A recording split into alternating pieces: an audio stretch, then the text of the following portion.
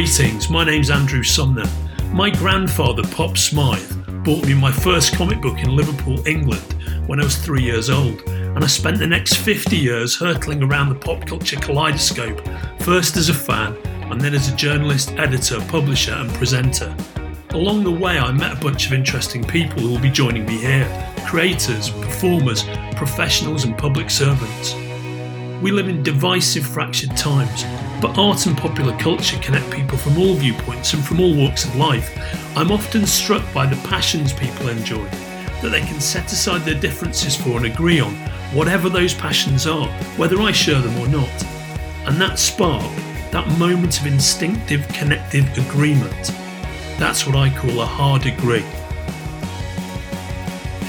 Well, actually, I'm just taking care of a couple of commission pieces right now that I'm finishing up and getting those out of the way. Preparing to work on a little book with a character that I've been using recently called the Littlest Plague Doctor. Oh, and I've seen those illustrations. They're great.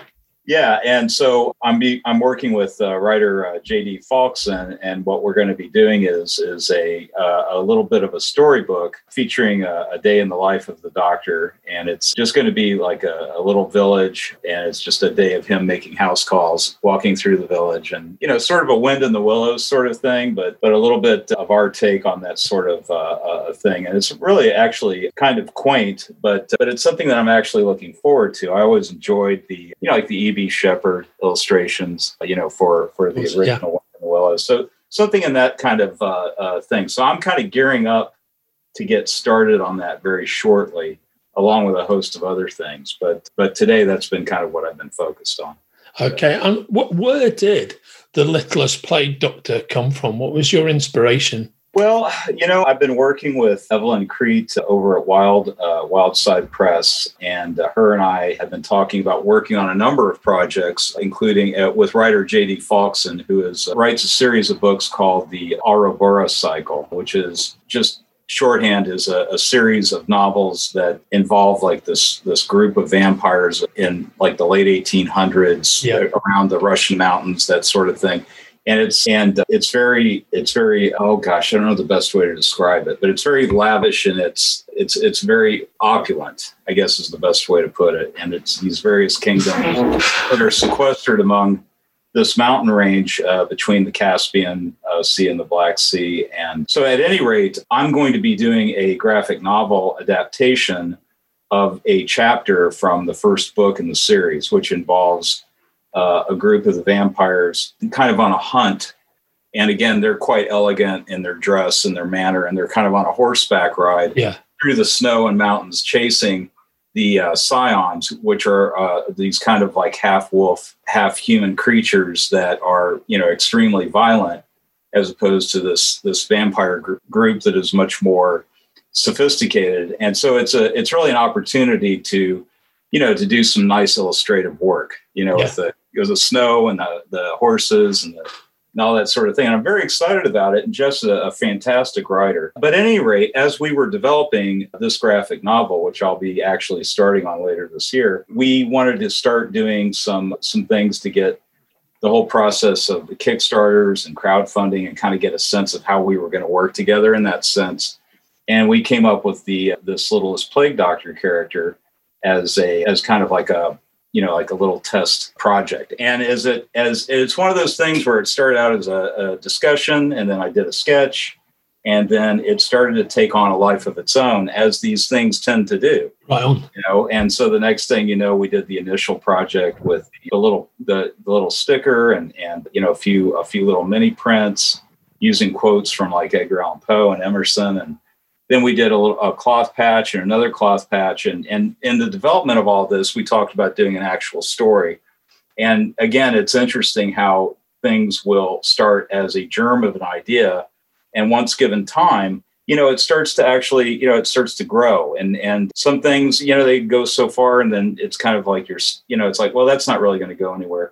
But with something like this, it just kind of seems to, as we were doing these little projects and getting reactions from people that were, wanting the little prints and the patches and such, and like, well, we want to see more of this character, and we'd love to see a story about this character. And then you start to, and so that's kind of an interesting process for me to have, like, usually you come up with something with the editor and and there's a certain project that you're assigned. And this is something that is kind of evolving in public, so it's a fun little project. And so that's where that's at this point. So, I mean, you're absolutely right. As a lover and observer of your work, and you and I connected in a number of ways. But I've observed as a result of that the growth and the success of the Littlest Plague Doctor, and watching the character take on a life of its own over the last 18 months or so. And it's really been very fascinating to observe. And as a creator, it must be interesting when you come up with something, something that comes out of your cerebellum like that, and it then takes on a life of its own, quite beyond what you expected. I always think that must be a very interesting journey to go through as a creator. Yeah, I've been, and it's interesting because you can work night and day to conceive of something that and get pages of notes and designs and characters and such, and then you put all this intensity into it, and then it's almost like it's almost a little too heavy for the person, for the group that you want to get it out there for.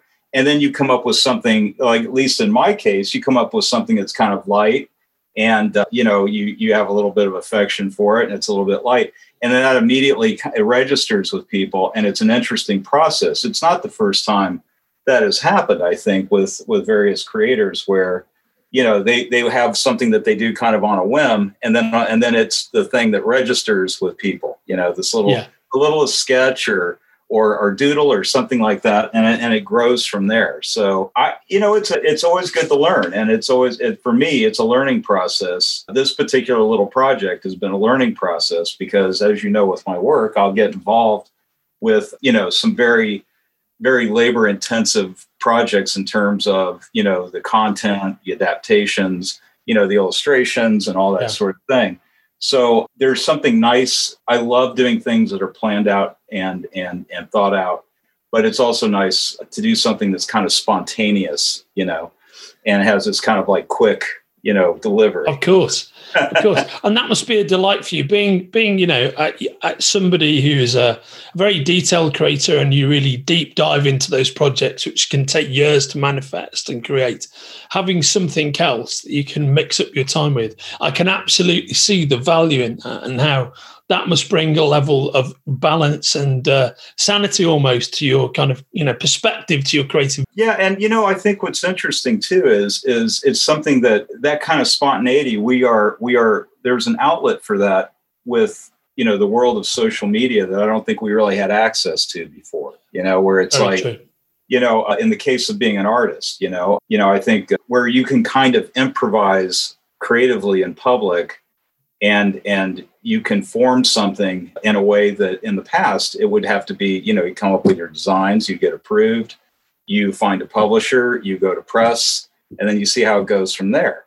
Yeah. But, again, one of the positive uses I think that people can find creatively in social media, I mean this for young people starting out and all that, it's almost like, if you think of it in this way, the opportunities are so vast, to anyone, because if you've got an idea one night, you can do that little doodle, you can post it online, a few catchphrases, and, who knows? You get 5 people interested, 10 people interested, and then it just starts to evolve. And I think that part is new. I don't think that is something that was really available to artists the way it is now, to artists and writers and creators and that sort of thing. So. I think that's very well said. I think it's the supreme interactivity of the social media world in which we live now, which, men of our age, people of our age often have, observe upon the various downsides of that, but there are tremendous upsides to it. And that level of interactivity and the dialogue you can have with fans of your work and people who are interested in what you create, I think that's it's on an unparalleled level of interactivity that there's never existed before. And I think most of that is a very positive thing if you control it properly.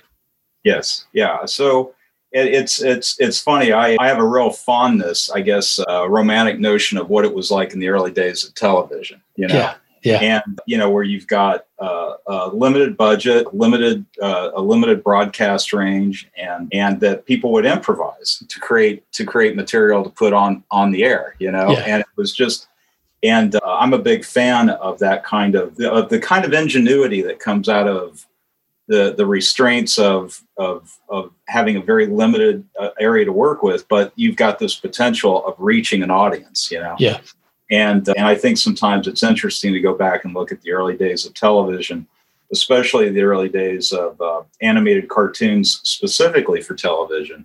Yeah. Where they would come up with, like the original, like this is, the Crusader Rabbit's one that comes to mind, or the early Bullwinkle cartoons, where they were very limited in their abilities of what they could do with the animation, but they balanced that out with having very, very solid writing and great voice actors, for example. And I think that's something again that could carry over in different levels in today's internet. Yeah, I think that's very true. I mean, I think it's fascinating the way that animation itself went on this journey from television animation. So you get the limited animation of the early 50s, mid 50s, early 60s, with the reduced frame rate and the huge India ink lines that you would see around the characters, which look beautiful in and of themselves, but are a departure from the lush illustration of Hanna-Barbera's work at MGM or the Termite Terrace guys at Warner Brothers. But those really heavy India ink lines. But there's something beautiful about it, to the point that as animation then progressed, and then you get into the Xerox era of the 70s, where something was truly lost and the art of it was radically reduced. Still some great voice actors, but for example, what's great about Scooby-Doo is the title sequence. If you watch the episode, you are seeing the same episode 52 times over, right? It's just the same thing again, with many of the same shots, reused. But I think then you get into the era of like the early 2000s, and people like, say, the creators of the Powerpuff Girls, the creators of Dexter's Laboratory, Craig McCracken, Genndy Tartakovsky, they're going back to that India ink look, which they're rendering and creating in a different way using modern technology, but they're embracing the beauty of those early cartoons, and they truly are beautiful. Yeah, agreed. So I guess, so I don't know, maybe in a year or so, maybe you'll see some animated Little Plague Doctor material up online. Who knows, John, I can't wait. And that is as good a point as any to say, welcome to Hard Agree. My name's Andrew Sumner, and I'm here with my friend John K. Snyder III, the incredible illustrator, author, comic book artist, storyteller that is John K. Snyder III, a man whose work I've loved for actually a very long time. And actually, John, you and I are almost the same age. And before we talk about your career, where you've created some books that I love, Suicide Squad. You've been involved in Suicide Squad. You've been involved in that beautiful version of Dr. Midnight. And funnily enough, the last person I spoke to for the show was your co-creator on that and on Grendel, Matt Wagner. I spoke a couple of days ago. Mm-hmm. And then, of course, you've also created one of my favorite graphic novel of the last 10 years, and one of my favorite graphic novels of all time, your adaptation of the great Lawrence Block's 8 Million Ways to Die, which I'd like to get into with you. But before we talk about all that, how did you first encounter comics and comic book culture, mate? Oh boy, that's a great question. And it's funny. You mean going back to like when I was a kid? Yeah. Absolutely, yeah. Well, like you said, we're from the same era. And, we were in a very interesting time as kids, because I was 5 years old in 1966. Yeah. And 1966 is kind of a watermark year for a number of things. You had, getting back to animation for a bit, that was when they first had in America here, they had actual cartoons produced specifically for Saturday morning. And I think that was the guy at NBC, Fred Silverman's idea, I think, is from what I've read. And the big lead tune was Space Ghost, and which everybody knows from Cartoon Network, Coast to Coast.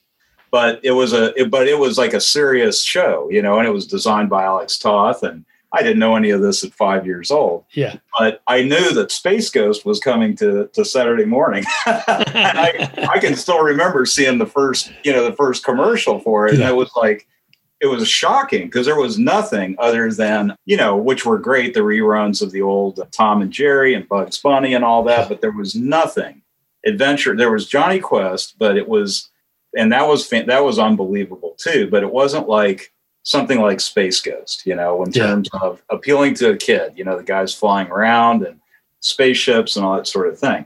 But you had Space Ghost and you had the Batman show, Adam West and all those great characters. You had Star Trek was it was on later at night, so I didn't quite catch it, but you knew it was there. Yeah. Green Hornet. Oh boy, I'm kind of. And there's all the Irwin Allen shows from that period of time as well. Yes. So Lost in Space, Land of the Giants. Yeah, Wild Wild West. I mean, it was, and and you also in the background you had the James Bond stuff, which again was for adults. But you had that spillover into television. So you had like The Man from U.N.C.L.E. And here we were getting Patrick McGowan's show, Danger Man. It was called Secret Agent. Right on. Yeah. And again, with that great Johnny Rivers theme tune you guys had. Yeah. But at the same time, even though in my early, and like after 5, and this stuff was on, from I'd say from 5 to 10 years old. I mean, it was just like an avalanche of this material. And again, things like Danger Man would come on in syndication. So it'd pop up on a Saturday afternoon on occasion. It was like, wow, what's it?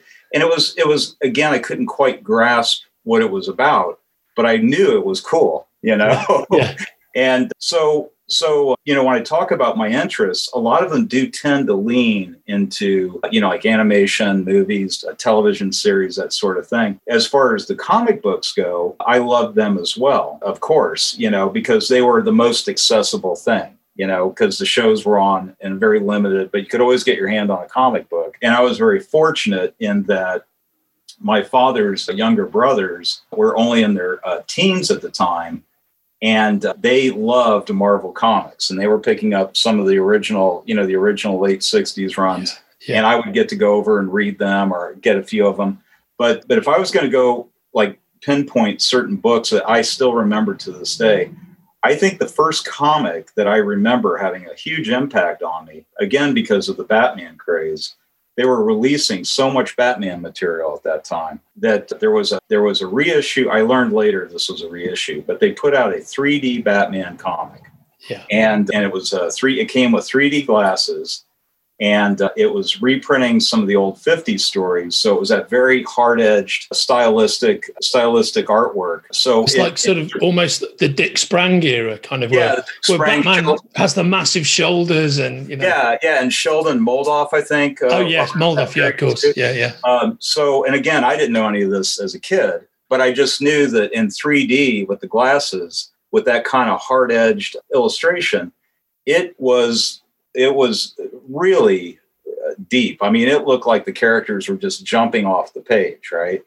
And I think looking back, I think that particular comic, my dad picked it up for me, had a huge impact on me because it just gave me the impression of characters leaping off of the page, And I think I look at some of my work to this day, and I'm always trying to get my characters outside of the borders, Yeah, no, right on. I think to some degree it may have come from that initial exposure. But Can I ask you a question? Some of your work, I think, one of the things that's kind of unique about your work, a unique flavor that your work has, is that some of it has this almost kind of spectral angularity about it, where on the one hand there's almost like there's almost like it would be like watching, say, a cameraman like Jeffrey Unsworth, who shot the original Superman, the Dick Donner Superman, Dick Donner, rest in peace. And with that sort of fantastic haziness to it. I sometimes find with your work, particularly some of your covers, it's got this brilliant kind of spectral haze while also being quite angular in its delivery. And I find it very, very hypnotic to look at. I might not be using brilliant terms to describe my experience here, but are you getting some flavor of what I'm talking about? Yeah, I appreciate. Thank you for the summation of the look of my work. And I it's not so much deliberate. It's just kind of developed that way, Yeah. And I think that it comes from a variety of influences, and it comes and it's a way that, and it's interesting because it is kind of a juxtaposition of, with kind of the haze and the mist and all that. That's kind of to give things kind of a depth. But then it's countered by like these hard-edged, like with the very square shoulders and jutting jaws and that sort of thing. But I think that on one level, for me, it is to help create an immediate sense of dimension, and it can be kind of jarring, I think, to some people because it comes across in a highly stylistic way. And I do love illustration. I love classic illustration, and I'm a big fan of that sort of thing. But for me, artistically, I think that I've always had a strong reaction to stuff that's more. It's almost like, I guess the best way to put it is, since it is two-dimensional, it is created on a two-dimensional plane.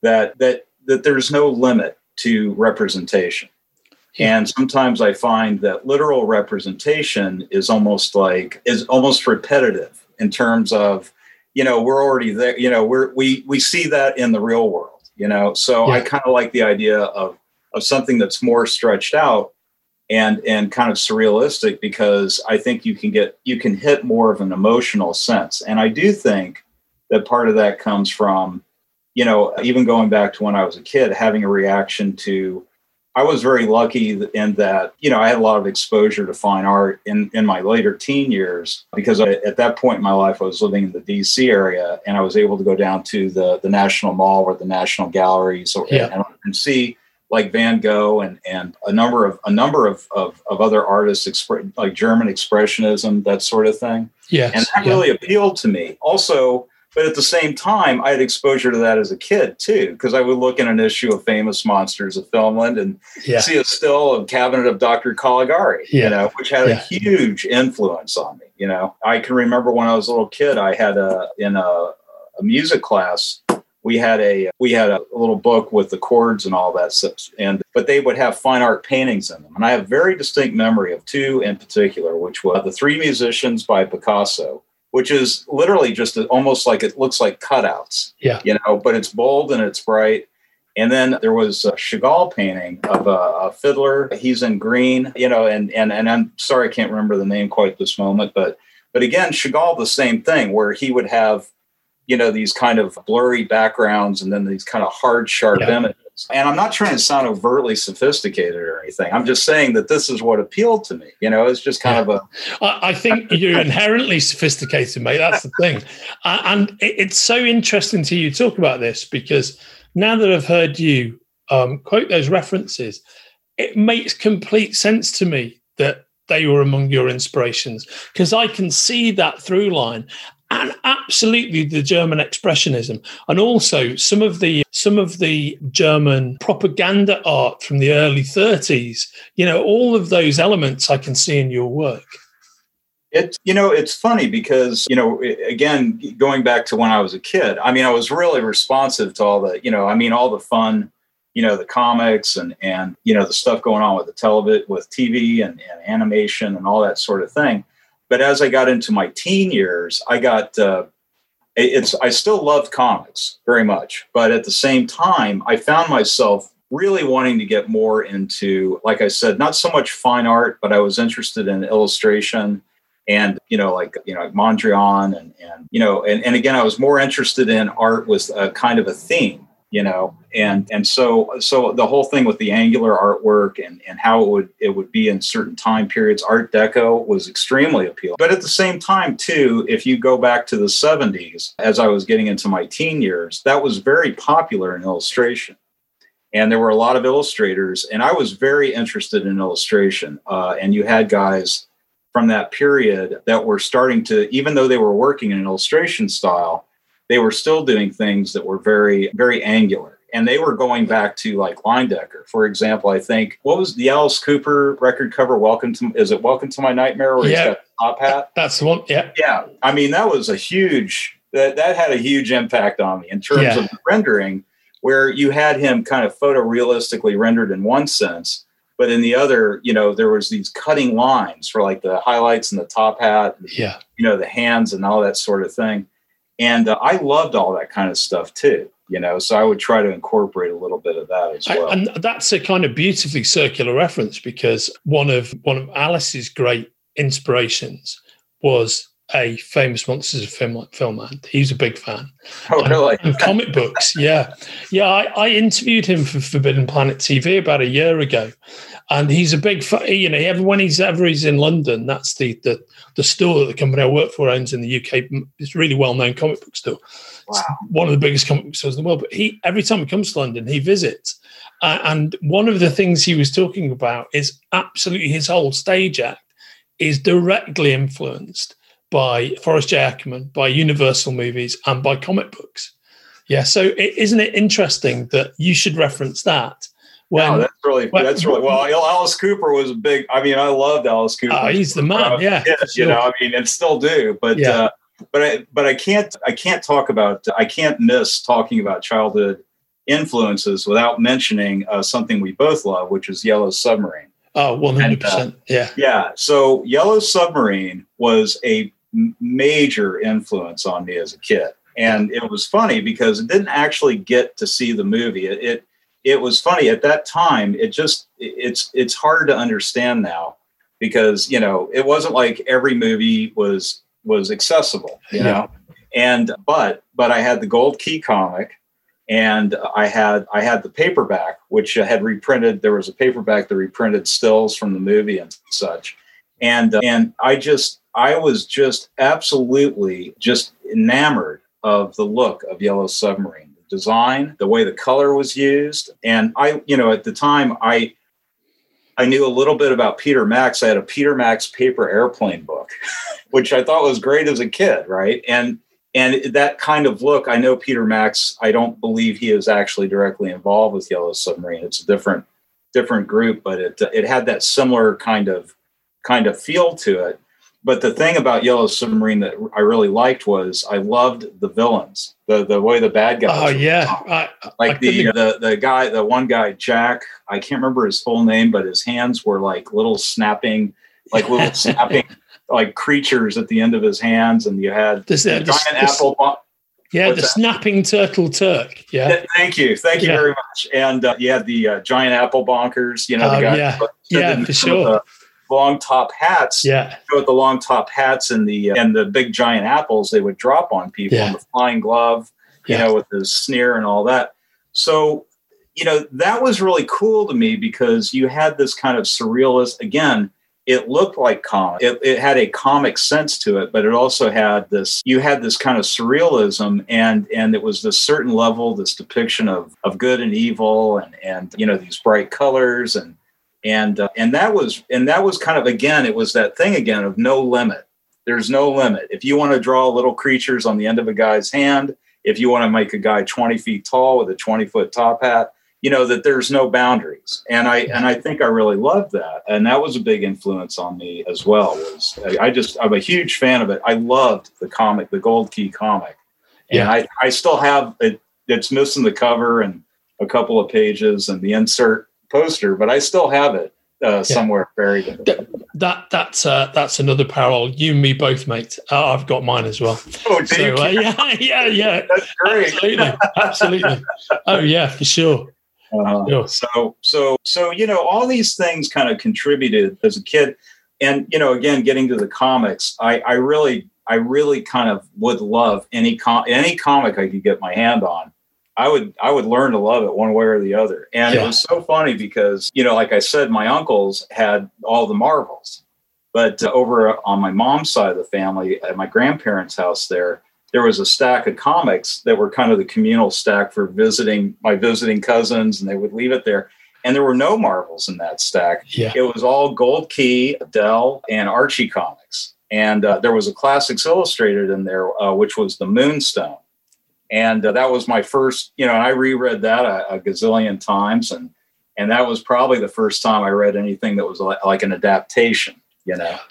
But I love the Archie comics. I love the Gold Key. I mean, I just all the different stories. They did not. So I didn't have a specific love for superhero stuff. I mean, it was great, but I always liked how DC stories were kind of self-contained. Yes. And the Marvels, my uncles didn't necessarily buy every single issue, so I would never know how things. They were always continued. I wouldn't find out till it's like, oh, I can finally figure out, how the story ends. But there was no doubt about it. In that time period of ours, Marvel was like very cool.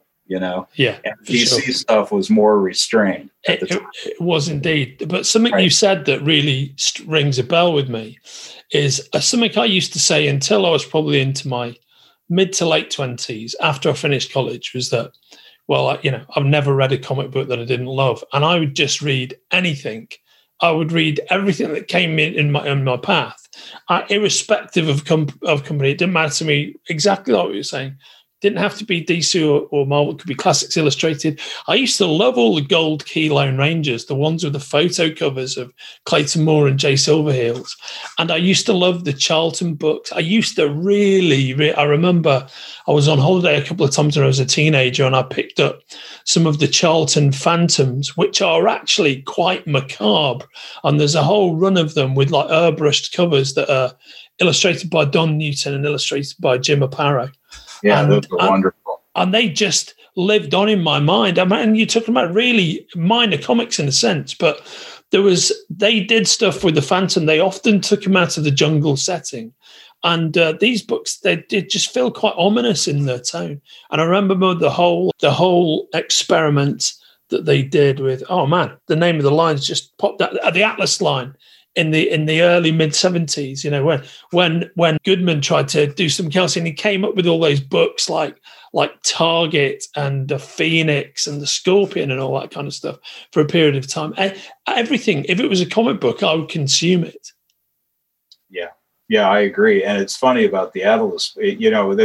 So when I was younger, and I would read those, that period in the 60s. That was one phase, and then that period where when the Atlas books came out. Yeah, that was when I was in my early teens, and I distinctly remember that's when I first started learning about.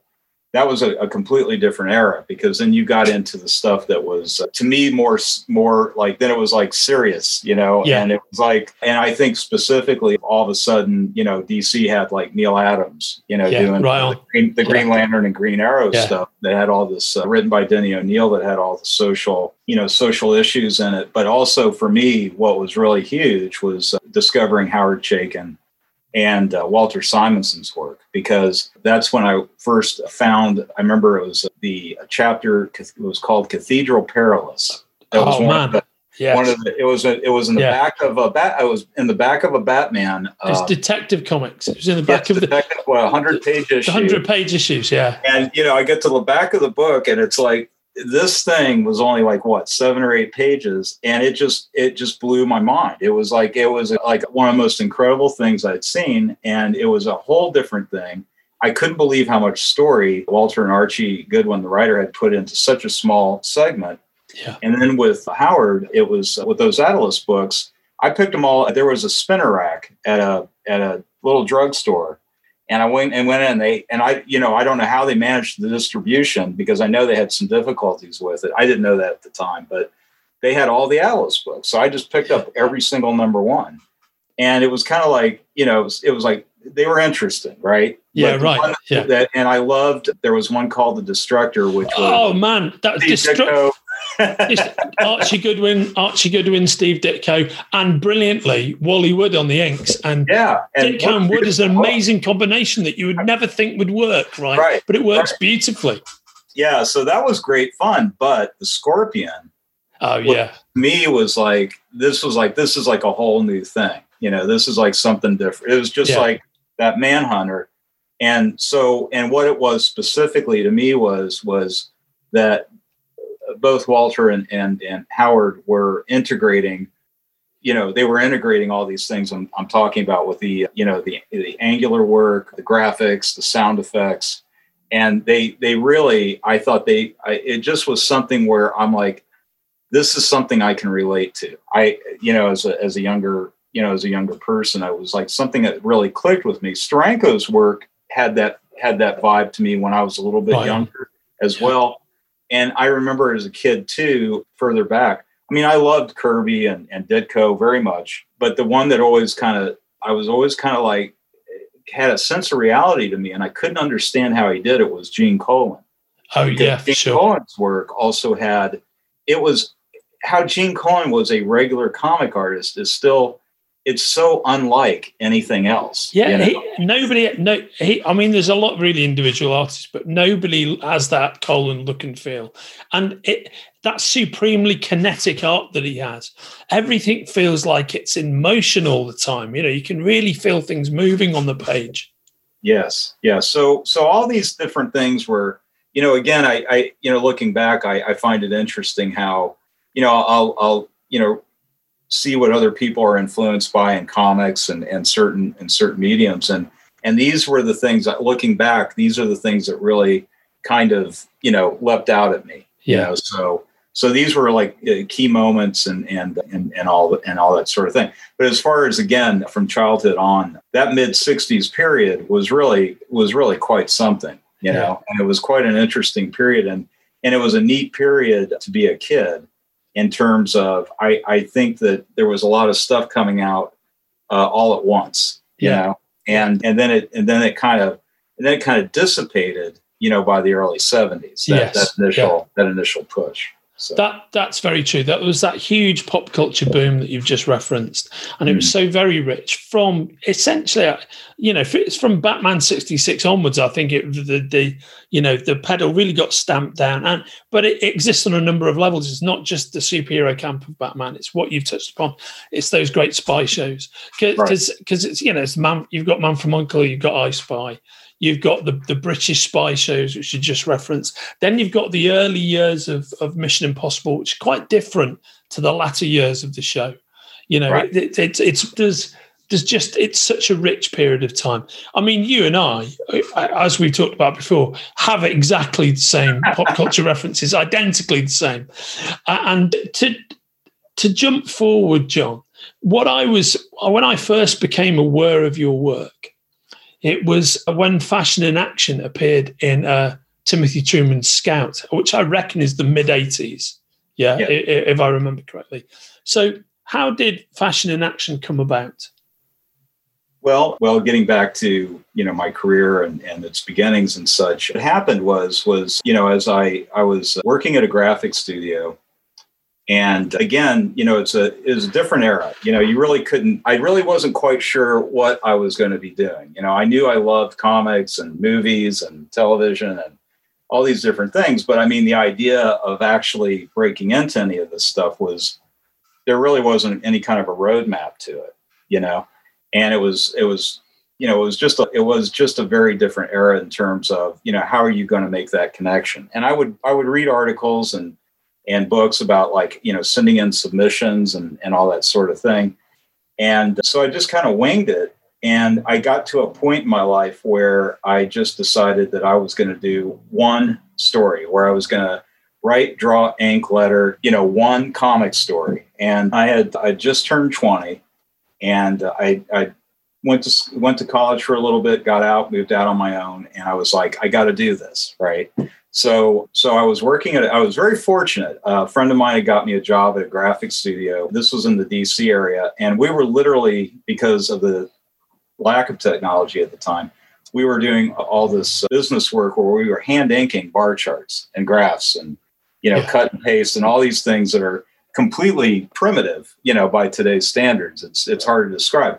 But what was really great about all that was we would get, a certain amount of charts would have to be done in a very fast turnaround time. We had a job board in the hallway at the office, and it would just be full of all the pink receipts with the due dates. I mean, just dozens of them. And you know, my buddy and I, we were the younger guys, so you know, we'd get the late night shifts, and you know, we'd work on Saturdays, that sort of thing, and have to get the stuff out. So it was like, even though it wasn't any kind of illustration work or anything, you know, glamorous in no respect, it was learning how to turn around volume in a very short period of time. So it gave me a sense of completion. I think looking back on it, I didn't realize it, but it gave me a sense of completion, that it was possible to get something done, you know? And I think for when I talk to a lot of younger people, it's like, what I try to emphasize to them is, even if it's only 5 pages or 10 pages, if you're doing a story, you know, to start testing your abilities, yes, make sure to get all the way to the end. And that's really tough for a lot of younger people. And I understand that, you know, because it's kind of hard to see things through all the way through, but it's doable.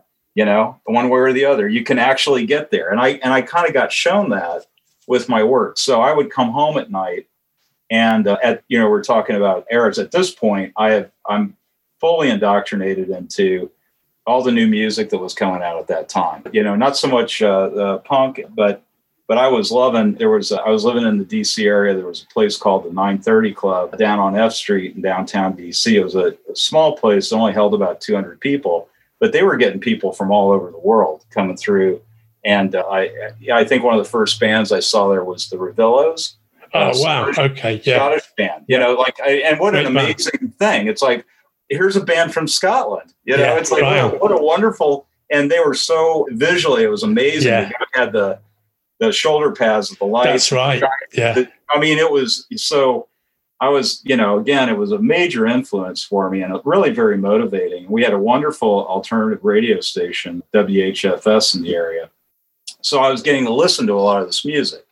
So this was kind of fueling my idea generation to do this one story, and it was called Brick Starbuster Space Mercenary, and it was a tongue-in-cheek kind of punk rock, drawn like in what I thought was a Chester Gould type style. Yeah. You know, kind of, you know, dystopian thing of a guy that's got no morals, you know, and, you know, it's a lot of heavy black areas and all that. Anyway, I drew this whole thing, and it took me, I did it over, you know, the first year I was out of the house, and made 10 photocopies of it.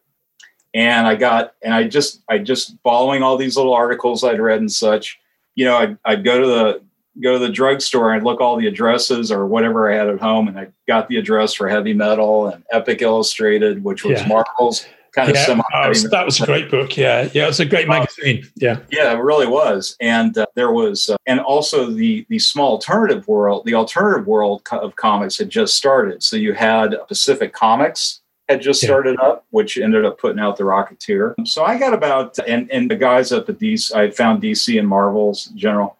Anyway, I remember I got 10 photocopies, 10 cover letters, 10 envelopes, and I just mailed them all out at the same time. And I knew at the time that they were probably all going to get rejected. I was pretty realistic about it, you know, at the time. So I did, and I actually kept those rejection letters. One of them was from Archie, who ended up working with me on Dr. Midnight over at Epic. Yeah. And they were all, for the most part, form letters. And so, you know, I kind of put it aside.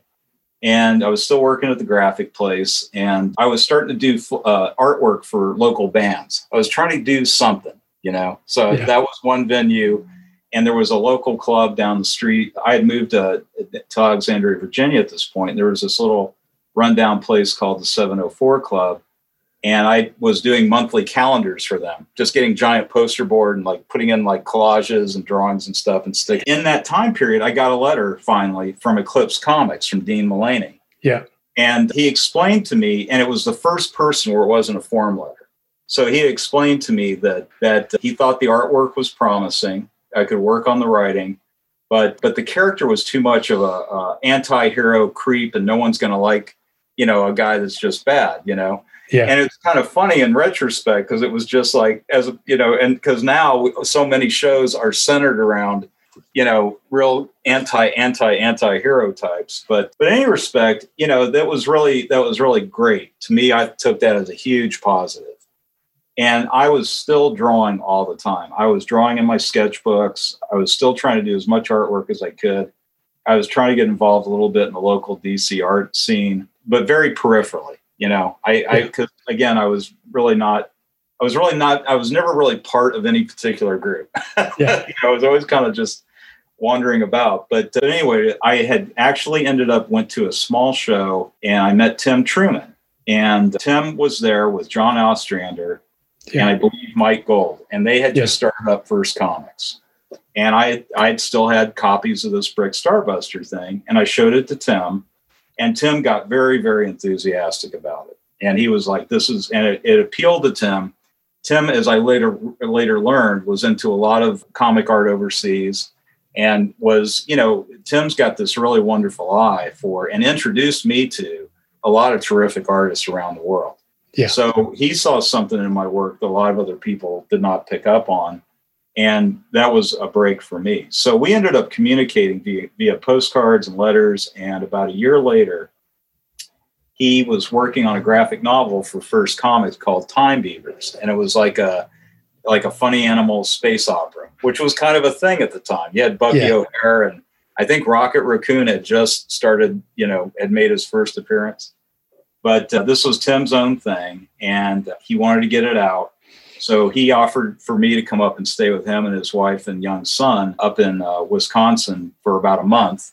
And we were in a little room, and he had a drawing table on one side and a drawing table on the other. And we literally sat back to back, and I would work on these really rough layouts. And then he would on the light table draw these really detailed pencils, over the top and tighten up everything. And again, it was that production thing. I mean, we got in there, and it was we turned around. I think we walked into Mike Gold's office there at First Comics with, this 48-page stack of pencils, like within 6 weeks, you know? Wow. And so, but I was into it, and it was exciting. It was really an exciting time because, you turn on the TV. I remember right before I got ready to leave, we were looking at the TV, and it was like a commercial for the Terminator, the first Terminator. Yeah. I think that's going to be any good, It was a glorious time, though, because I really loved the early years of Eclipse, and I really loved the early years of First. I really loved First's output and Pacific Comics, all that stuff. It was a great time to be a comics lover because I felt there was so much glorious experimentation, but so much great stuff was coming out, which it was coming from the DC and Marvel factory. It was coming from elsewhere with a different sensibility, but it's a sensibility that's really informed a lot of what has happened in the comics medium in the 30, 40 years since. Oh, I really do agree. I couldn't agree with you more. And that's when I felt like I had a chance because I didn't really feel like, I was not a superhero artist, and it's something that I didn't really try to do.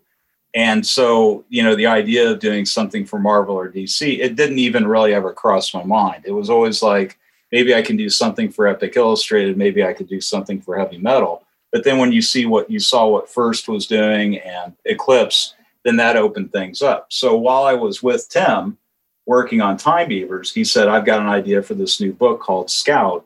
I'm going to do it over at Eclipse, and I'm going to need a backup feature. Yeah. And I had brought my sketchbooks with me, and he's like, I like this. And I had actually started drawing the fashion and action characters as a thought, from coming home from the clubs and seeing all the different fashions and my love of the old spy stuff, it all kind of blended together. Yeah.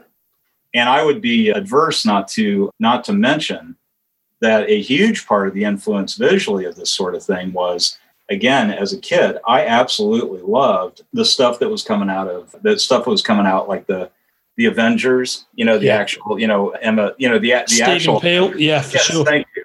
And mate, if you will see, there's my bowler hat and there's my umbrella, artfully placed in the room. So I know exactly where you're coming from. Yeah. So that whole era, and again, as a kid, it's not like now where you can go on Google search and see a million images. They would appear like blips on the radar for me. An episode of the Avengers it was never on regularly. It would pop on, and I would be like, what was that? And it was almost, and The Prisoner, huge, because when I was a kid, my dad and I would watch the Jackie Gleason show. This was back in '68, and it was the summer replacement for Jackie Gleason. And so it was what a replacement that must have right. been. So, one week we're watching, it's Jackie Gleason with doing his routines.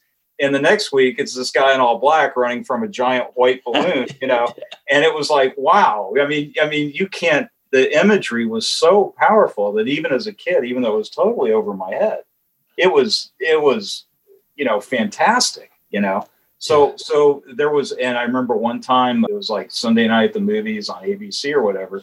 They had a showing of this movie with Diana Rigg called The Assassination Bureau. Oh, The Assassination Bureau. Yeah. Right. Fantastic. And that, again, it's this kind of, before they called it steampunk, you had this kind of technology. Absolutely. And Oliver Reed, I think, was the bad guy. And anti-hero, but is he good? Is he bad? Kind of. Right. And they have such great chemistry, the two of them. I'd love to see the movie again. I haven't seen it. I can't remember since when. So. Yeah, you know what? I don't think I've seen it more than once, and I think both of the times I saw it, I was under the age of 12. So it's very, very similar. And by the way, mate, something I wanted to say is that I think something you and I have in common, and we've talked about The Prisoner on our own time because I'm a big lover of that show. And in fact, I love all those ITC adventure shows that they're produced by Lou Grade over here in the UK, shot at like the big name studios, Pinewood, Elstree, whatever, but they were shot like American shows on big budgets on 35mm film, which most British TV drama of the time was shot on videotape, right? But these were shot with movie style budgets and for sale to the American market, which is why very often the leads in those shows, not in The Prisoner, not The Avengers, but in all the other shows, most of the leads are American, right? And I love all of those shows. So you haven't just got The Prisoner and, The Avengers was ATV, but you've got The Saint and you've got Man in a Suitcase and The Baron and The Champions and Randall and Hopkirk Deceased. And I don't know how many of those shows you've actually seen yourself. They would pop up again. They would pop up. It would every once in a while. It'd turn up. There was one with Robert Vaughn. What was that? Oh, that's The Protectors. The Protectors, which has an amazing theme tune, by the way. Yes, it came on, and it was like, "Oh, cool! What's this?" And then it was like it was never on again. These things on randomly, and I was like, and again, we didn't have it was like a one-time deal. You would see these things. And so I don't know. I think sometimes that made it resonate even more, So a lot of that stuff kind of it got into, so Tim's like develop fashion and action. And so it's all these things we've been talking about. I just kind of poured all of that into this, and again, I was absolutely in love with, at that time, I was starting to learn more about comics from around the world, and Eclipse had just published Strange Days. Yeah. And that was my introduction to Peter Milligan and Andrew McCarthy and all those guys. Yeah. And just the first issue of that was, I know people talk, Watchmen's great and Dark Knight and all that, and milestone books in their lives. Yeah. I was mentioning Scorpion, but Strange Days visually was just like, it was stretching the limits of what could be done. And what I was seeing was some of the stuff that was being done in heavy metal and like the more, slick, super slick, it was like, it was starting to integrate itself into the stuff that was at the comic shop. So I was like, I felt like the world was opening up to be able to do these sort of things. Also, my introduction to Judge Dredd. I just absolutely loved everybody that was working on Judge Dredd. All those, Mike McMahon and Cam Kennedy, and all those guys were just. So all this stuff was a big influence on me. So really, and of course I'd seen Blade Runner and that, was a huge impact too. So all that kind of filtered into fashion and action. And again, getting back to Manhunter, Tim told me that, I was going to have a 7 to 8 issue slot to do fashion and action. Yeah. And it was going to be 8 pages. So my idea was, well, I'm not going to do eight little stories. I'm going to do one long extended story. Just like they did in Manhunter. So, and that worked out really well. So anyway, that's a little bit of the background of how all that came together. Now that is fascinating. And I am a huge fan of Manhunter. It's one of my all-time favorite comics. And I was lucky enough to read it in real time, getting as reading Detective Comics every month, and I've read it in numerous collected editions ever since. But I think what's great about that piece of work is I don't think that Walt's art has dated in any way as an experience. Yeah, the sensibility is rooted in the 70s, but as a piece of entertainment, it's still fresh and exciting now when you read it. It's put together so beautifully. It's way ahead of its time, I think. I really love his work too, and still do. And I thought it was interesting. He had mentioned that an influence on him was the artist for the comic strip Modesty Blaze, which again was a huge influence on me. And I had only seen a couple of that. I'm sorry, the artist's name on that was that's an excellent question. But his work again, I'd only seen a couple of strips in it, and it was reprinted in the Penguin Book of Comics. And so that, even just being able to look at those, I loved that style that he had. Yeah, he was wonderful, wasn't he? He was wonderful. I mean, it was such a fascinating strip. Was it? Well, oh yeah, because the author who created Modesty Blaze was Peter O'Donnell, right? Yes. Mm-hmm. Yeah, Jim Holdaway was that author. Thank you, Holdaway. Yeah. I was going to say Holiday. I knew it was the right. Yeah. Right. It's beautiful work. Yeah, right. It's really beautiful. So John, actually, the other thing I want to say about this era is I feel that when it comes to The Prisoner, I think that you were sartorially influenced by that show in the same way that I was. Because whenever I see you, like myself, you have a very fondness for a sort of black colour palette with your clothing. Yeah, you're like me. You're a man who wears black. A man of a certain age who wears black on black all the time. Yeah, I can't help it. I mean, it's definitely me neither. A major impact. I'm always looking over my shoulder for the Rover. The Rovers, yeah, exactly. Yeah, no, so true. So true. Have you ever been to Port Merion, mate? No, I have not, but it was funny. I had just seen that. I just saw that somebody there. I guess they have like a live cam. Yeah. Just projecting out there on a regular. I got a big laugh out of that there's there. Have you been there?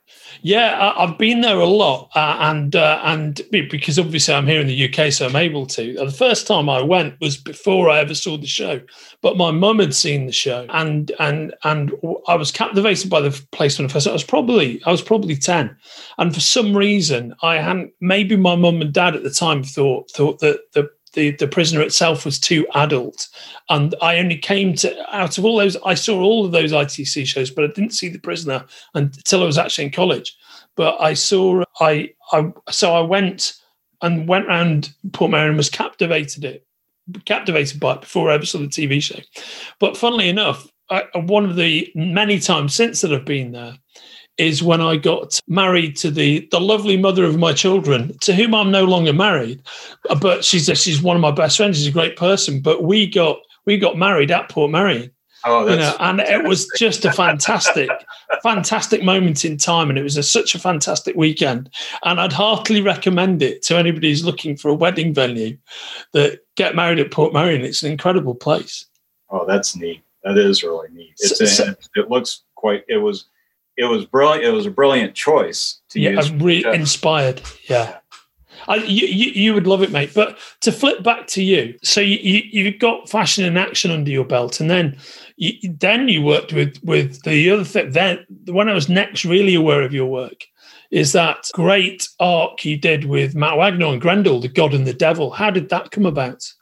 Well, I had worked on Fashion in Action. I actually followed up the one long installment with a couple of extra specials, and then worked on some other work with Eclipse, and then moved on to. At the time, I had actually, again, getting back to my influences, Comico had picked up Johnny Quest, the license for Johnny Quest, and I was like, again, with the kind of work I was doing in Fashion in Action, I thought that would translate pretty well into Johnny Quest. So I had sent a couple of pages to try out. And the editor on the book, Diana Schutz, had said she was like, we've already got some people lined up. Would you do a gallery piece? So I did a gallery piece with the characters. And then I believe when she returned the art, there was a little sticky note on there saying, would you be interested in working with Matt Wagner on Grendel? And I knew of Matt's work at the time. I knew about Grendel. I knew about Mage, but I had actually I was not that familiar with the books. So, and so, I went to the store and I picked up a copy of Grendel, which is at that time was the run with Christine Spar. Yeah. And I thought, oh, I get it, because I did fashion and action, and you've got a strong female lead, and I get it. They want me to do a Christine Spar. It makes sense to me. And I'm like, yeah, this is really cool. It has a very lot of similar sensibilities with the fashion and all that sort of thing. And I think maybe I'd had a brief phone call with Matt, and I'll never forget it. It was so funny because I was like, so you want me to, I was like, yeah, this looks really cool. And I'm really interested in it. And I said, so I'll be drawing Christine Spar. Right. And he's like, no, we're going to kill her off. I got something all different planned for you. And immediately was like, I think I'm going to like working with this guy, because that was just absolutely like, you're going to what? This is a great character. What's happening? Yeah. But I loved that there was going to be that kind of unpredictability. It away was like, okay, this is not going to be like anything. This is not going to be run of the mill anything, right? So I was definitely on board. And so then from there, I had some communication with Diana, and then we started figuring out how the book was going to be mapped out. And Diana, I was inking my own stuff at the time, but with the workload and such, 26 pages an issue on a monthly schedule, it was going to be like, we was going to need an inker. And I loved the way Jay was inking the Panda Brothers at the time. So, I was like, well, can Jay come on board? So I remember Jay and Matt and I met at San Diego. I think it was a 1987 show. And we took a break from the show and walked to a separate, I think we walked down to like a little restaurant or something. And Matt laid out the initial, like, here's my basic idea. I want it set in the future. Here's the basic setting. And he had come up with the idea of splitting up the different art chores, where I would draw the majority of the storyline, and then I would pencil the majority of the 10-issue storyline. Jay would do the 3-issue in between spots between each issue that would spotlight the main Grendel character, and then the other 7 issues would deal with this whole universe that this world that the characters were in. And we both went home, and, I just off of this one little meeting started doing a bunch of little drawings, just like basic ideas about what to do with the characters and that sort of thing. And Jay did some too. And it just started to all come together from there. Yeah. And we were off and running by fall. So. And that book really exploded and got you a major amount of attention, was my perception at the time. I think it certainly seemed to be an accelerant for your career, I think. I think so too. And it was funny because, from my point of view, I was always busy. I mean, it was a really busy period. I was always working, and it was like, I think it was one of those things where things would just happen, and it would be a timing thing. Something new would come up, and then it would be like, okay, I'll work on this. And then, okay, I'll work on this. And I did not realize, I knew Grendel had some popularity, but I did not realize until I started working on the series just how popular it was, and then it became very apparent once I got involved in it that, I was involved in something that had already had a very big following. So, so it was neat, it was definitely a neat experience. And I was so happy that at this point, I think people are getting conditioned to the fact that Grendel, whoever was Grendel, was only going to be Grendel a temporary period, because I think they'd already killed off Hunter Rose and killed off Christine Spar. And there's a character, I think, after that Bernie Moreau had done a few issues of. So at that point, people were, I think, used to the fact that, this was going to be temporary, whatever version. Yeah. But it's nice. I like the fact that to this day, so many people are so enamored of specifically the Epi Thatcher version. Oh, absolutely. And of course, it introduced a very fruitful creative relationship between you and Matt Wagner. Of course, We had a lot of fun, yeah. And I've had a lot of fun reading your work. I mean, relatively recently, I really enjoyed what you did with Lady Zorro at Dynamite. But the thing that I'd like to get into a bit more detail on is, I think, my personal favourite of your collaborations is the Peter Cross Dr. Midnight. I think I really love that series. I bought it. I've still got my 3 Prestige issues, and I've got my collected edition as well. But I really love the execution of that book. And it was one of the things I was talking to Matt about the other week. But when you look back on that, I'm thinking you must have a lot of fondness for it. I do. And, I think one of the things was that you were, Matt and I are born just a few months apart. We have very similar, there's a lot of things that he and I can talk, it's finish, pick up a sentence and he'll finish it and that sort of thing. So I think we had a lot of creative sensibilities that were so similar that I thought we worked together very, very well, and he would come up with a basic idea, and then I would run with it, and then he would go back and he would do his dialogue. And I thought that his writing on our run of Grendel was really fantastic. I mean, I would get the stuff back, and I just loved the way he wrote. I especially loved the way he wrote the last issue of our run. I thought it was just the last page is one of my. I still have the original of that. It's and one of the reasons I love having it so much is I love his writing on that page. I think it's so good. And I just thought that we really blended well together. So as we were winding down that run, I was like, I want to keep working with this guy, And I had talked to him. I said, and he had started doing stuff over at DC, and I had through the conventions had finally managed to talk to Archie Goodwin, And Archie was moving over to DC, and I was like, hey guys, can we do something? And at this time, again, the comics business was going through some changes where with the popularity of Dark Knight and Watchmen and some of the stuff that was going on, that DC and Marvel were opening up to doing painted stuff. I want to say also that what was a big breakthrough book that a lot of people I don't think realize was that Dave McKean did a Black Orchid. Oh, the Neil Gaiman, Dave McKean, Black Orchid. Beautifully illustrated. Yeah. And I remember when that came in, and it was, again, I don't think a lot of people remember that because they remember Arkham Asylum, but Black Orchid preceded it. And there was nothing like that before. No. There was one page in particular where it was like Lex Luthor. It's a full page of him at a table. And it was done in black and white. It was a main image of him, but then the left-hand side of it was split up in sequential panels, and it had a little bit of color in it, right? So the point is that there had never been a mainstream comic with a mainstream character like Lex Luthor rendered in this kind of really artistic, illustrative fashion. Yeah. And coming out from a company like DC Comics, right? Yeah. So that was a really big deal. And I think that really opened up to me. It's a great depiction of Batman in that book as well.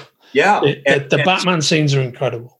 So it really opened up it was like, wow, there's potential here. And I also had done the before graphic novels, they called them prestige format books, which were, the kind of stiff covers with the perfect binding. And I had done the adaptations of Dr. Jekyll and Mr. Hyde. On The Secret Agent, right? Yeah, right. Yeah, that was great. That was Secret Agent. I thought Jekyll and Hyde was great, but I did a thesis on Secret Agent for my English degree. So really? Yeah, I did. Yeah, 100%. Send it along sometime. The indolent Monsieur Verloc. It's for sure. But I really responded to your adaptation. I thought it was lovely. Oh, thank you. So I'd had a precedent to be able to do something full color. And so anyway, I had been able to talk to Archie and Matt. Matt was on board for it. And we went through a process of elimination because even back then, it was difficult to get a character approved, to be able to.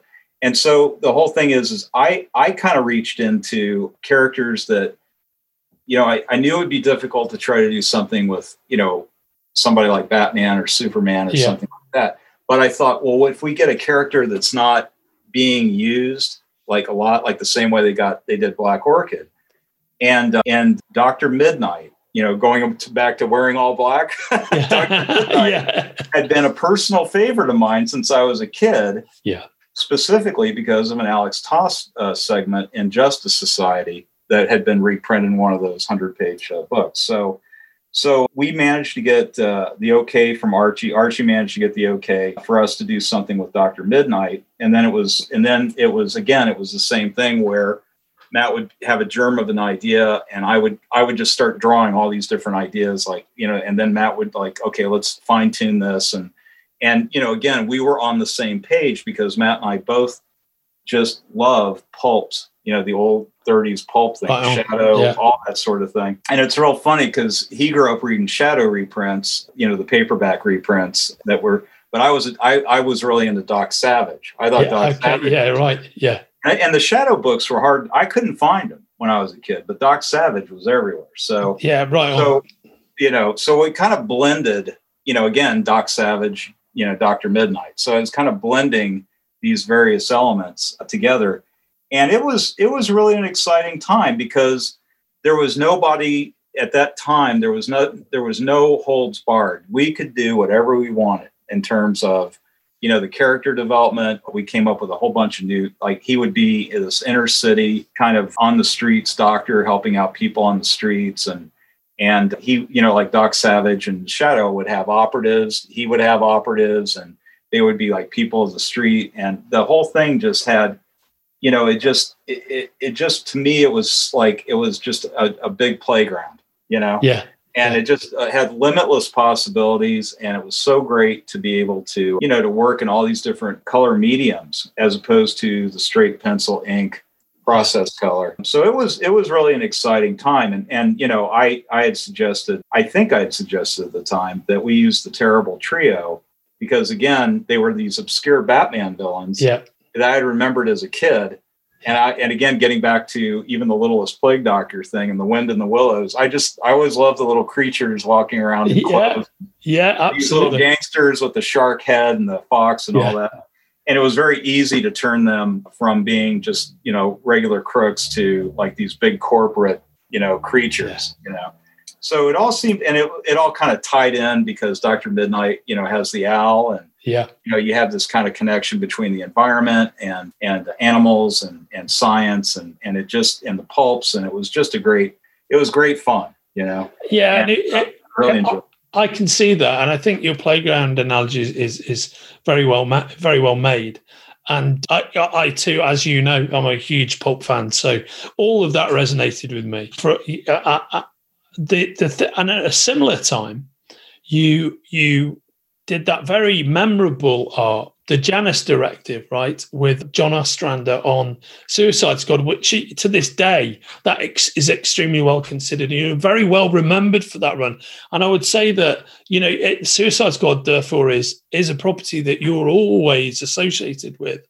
And that must be truly a pleasure at this moment in time, because I know you've done bits and pieces around the Suicide Squad movie, the James Gunn flick. That must be so great to be in the middle of that while it's going down. It's really a pleasant surprise. And preceding Dr. Midnight, I had gotten a call from John Ostrander, and he asked if I'd be interested in working on Suicide Squad. And he and his wife at the time, Kim Yale, were writing the book. And Kim was a huge fan of fashion. Kim and John also were big fans of fashion and action. And as I told you, I really was not, I didn't consider myself a superhero artist, but at the same time, John and Kim's writing and the nature of the book with these kind of like third-rate villains that were kind of doomed, being part of the Suicide Squad, with these missions, these impossible missions, it all made sense, right? Yeah, and I felt a certain amount of freedom because it was kind of like anything goes, no one's going to be particularly concerned about how things work out for Captain Boomerang, or correct, or at the time Peacemaker, or these various characters. So it was a lot of fun, and John and Kim's scripts were, they were so good. They would send me these full scripts and it was so much fun because, it had a strong sense of superhero, the superhero adventure, but it was very satirical, but it was still respectful of the characters. And and John John's a really great writer, and John's been involved with stage and comedy and all that kind of thing. He's really got a lot of depth, and him and Kim both brought this. It was just a great amount of fun to work on. Yeah. And so when they called me and said, we want you to work on this, the first thing I had to do out the gate was this Janus Directive tie-in. So it was tied in with all these different books, and it was going to be like all these different characters that I'd never heard of. And DC Comics sent me a pile of Who's Who, which was like a directory comic. And I'll never forget, I got this pile FedEx because they couldn't email you, like JPEGs or anything at the time. So I got this pile with all these different characters from all the different books. And I went and made photocopies of it was like 30 different characters. And I got a big roll of brown mailing paper. And in my studio, I just put the brown paper up on the wall and started taping up all these different copies of all these different characters and just drawing lines to which book, which characters were part of, because it was the only way to figure it all out, And it was so funny because it had to get done in a very short period of time. So it was really intense, but I was very lucky because those 4 issues for a guy just starting out on something like that, I was very lucky because my editor at the time, Bob Greenberger, assigned Pablo Morcos and Carl Kiesel to do the finishes over my work. And Carl did a beautiful job. And Pablo, I was a huge fan of since I was a kid from Tales of the Zombie, which was a Marvel horror comic he did. And the whole thing came together, and it was really neat. It was really a neat process. And then John called me up after that, and he's like, "Hey, John, do you want to go to Apocalypse? Because we're going to have all the characters, and we're going to have Darkseid and Female Furies." And it was a playground, it was like getting in the sandbox with the toys, and it was all so much fun. And I loved working on all of it. And it was so funny. It's so funny to me to see, if you had told me, this is 33 years ago that I did those first issues. If you had told me that there was not only one, but 2 Suicide Squad movies, and that everybody was really excited about Peacemaker, who at the time was a joke. Had moved over from Charlton. You were talking about the Charlton books.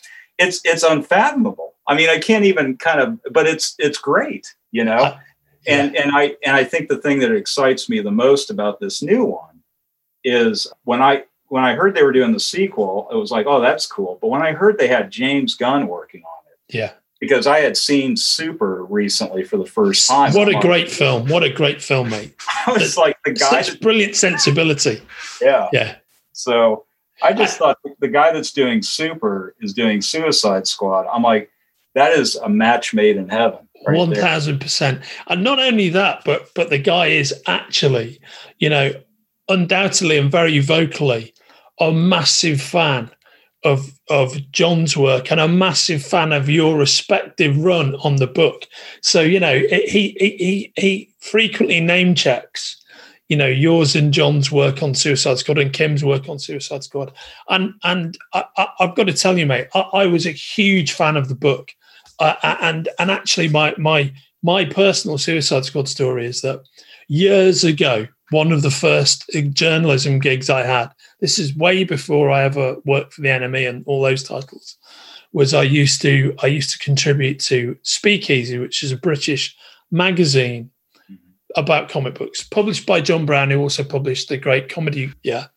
And very, very early on in my involvement, I was asked to do a top 10 comics of the moment thing.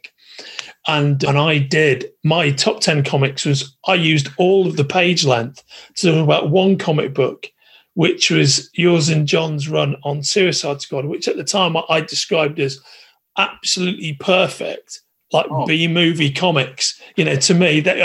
And I thought you guys and Kim were just doing something else that nobody was doing in comics in that time. And the fact that you were just lurching through the DC back catalogue, but giving it this very pulpy sensibility, this real sense of pace and humour, I really thought it was an exceptional book. And so I instead of doing this top 10, I just wrote it all up, this rave about Suicide Squad. And as a result of that, I got hired by that magazine and I got a full-time job out of it. Yeah. So great. Glad to hear it. so my entire career as a journalist, basically you can almost time back to that rave review of your run on Suicide Squad. And edited, as you just mentioned, by our mutual friend, Bob Greenberger. So Bob, if you're listening to this, thanks to you as well, mate. So yeah, I mean, it's wonderful hearing you talk about that time, because I could see just by reading and absorbing the book to the degree that I did, that you must have been loving creating that. And Ostrander and Kim must have been loving writing it. And it just looked like there was so much creative alchemy in it. I saw that James Gunn had posted a photo of him and John Ostrander on the set for Suicide Squad. And that he had John in as a role. I guess he's the doctor that injects them with the explosive device so they can't get away. And I think that's been pretty much my favorite moment of watching the production of this movie so far. I mean, it's just so great to see John getting the acknowledgement he deserves. And I just think that it's wonderful that he's in the movie, but not only in the movie, but there's this acknowledgement of his work on the movie. I mean, work on the series. Because it's just really a nice thing to see, and it's just really a pleasant kind of a synchronicity, between the comics and movies, to have that kind of respect for and acknowledgement of the original source. Even though the creative people making the movies are going in their own direction and making their thing, but it's great to acknowledge that original source too. I'm very excited for the movie. I think it's going to be great. And it was really a pleasure I did a couple of variant covers I think it was for Infinite Frontier. They did a series of covers that are coming out in August, the month the movie comes out. So it was really a thrill to go back and revisit these characters after all these years. And it was really nice to be brought back on board to do that. So it really is it is a lot of fun. Oh, I know. I was very pleased to see you back on it, and I'm very impressed just from what I've seen from the trailers alone about how much of yours and John's DNA is in the project. I think I'm very excited about. I don't really get excited about. I mean, I love superhero movies, but there are so many of them. Even to a massive fan like me, it's almost impossible to get excited about them before they come out. Some of them are great experiences, but I'll go and see them and have a good time. But this one, for all of that, having that history of being such a fan of your work on the book on that period of time, and to see so much of it reflected in the bits and pieces I've seen, I can only imagine what it's like for you guys, waiting to see that film. If I was you, I'd be like, man, roll it now. I want to see it. Oh, I'm pretty excited about it. It's funny. I took one of my daughters with me to see the first movie. Yeah, and we had a lot of fun watching it, but it was really fun because we were watching it, and when they got to the end, when they had their big fight, it has on the front, it has written the Ostrander building. Yeah, and I looked over to my daughter and I said, "That's my friend who wrote the book. Who used to write the comic. It's really kind of fun to have that." So I'm hoping to grab hopefully both of my daughters to come with me to see the movie when it comes out in August. Oh yeah, mate, you've got to do that. That'll be a wonderful family moment. Yeah. Right. So, and John, where I'd like to sort of wind up our conversation for today, because there's other things that we could talk about of yours that I loved. I really loved your Mr. E book. I thought that was great, and I love the work you did on Phoenix Without Ashes, which was Harlan Ellison's, when he originally published that as a book, because it was originally his Starlost pilot, wasn't it? Right. Yes. I bought and read that in the time and loved it. I also love what you did on that. But of course, what I want to talk to you about is, like, one of the other many things we have in common is that we're huge fans of the great Lawrence Block and his PI character Matt Scudder. And as you know, one of the things I do on the side is edit noir fiction, and I work on the Mike Hammer books with Max Allen Collins. When I say work on them, I'm his editor. He writes them and he does a spectacularly good job. But I'm a huge Lawrence Block fan, as are you.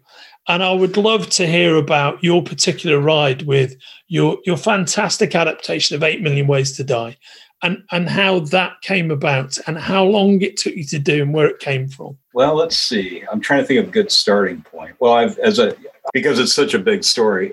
Yeah, of course. In terms of, I'm like, how I got from here to there on it. But I've always been a big fan of, I guess you would call it film noir before these things really started getting classified that way. Right? And I loved mystery stuff. I mean, as a kid, going back to when I was a kid, I think the first thing that I really, one of my first loves was the original Dick Tracy comic strip, and I had a collection of the original 1930s and 40s stories. I think Bonanza Books had put it out, of the early Chester Gould stuff, which was unbelievably intense and violent, Yeah, and that really appealed to me as a kid.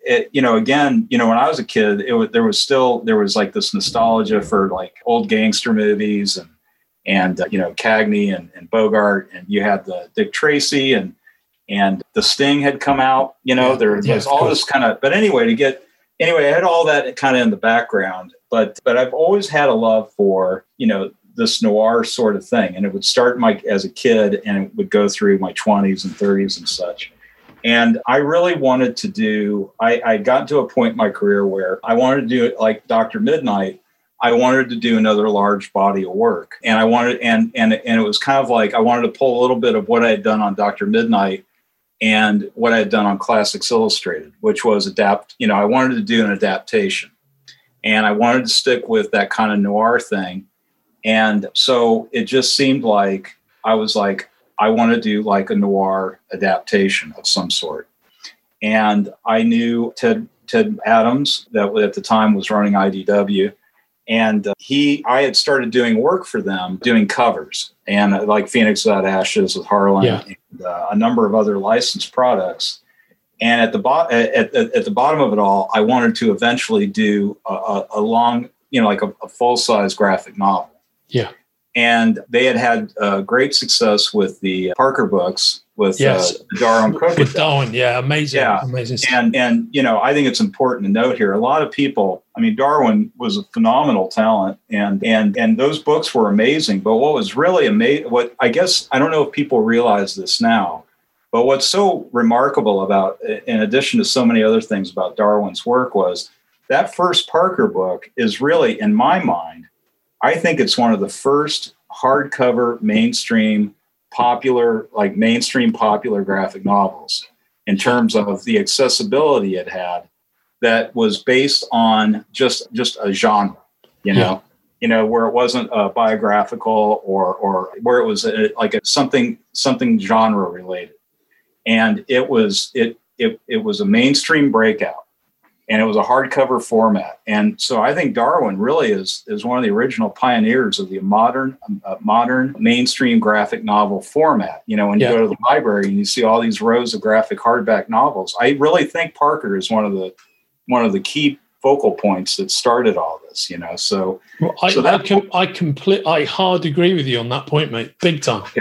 Yeah. And so I think that he really deserves a lot of credit. Him and Scott Dunbier and the guys that, and Ted and all those guys, and Chris Ryle and all of them that got all together and made this thing happen. So Darwin had done a number of them at that point, and I had spoken with Ted about doing something noir related, and Ted had suggested, I had suggested Lawrence Block to me. He had the ability to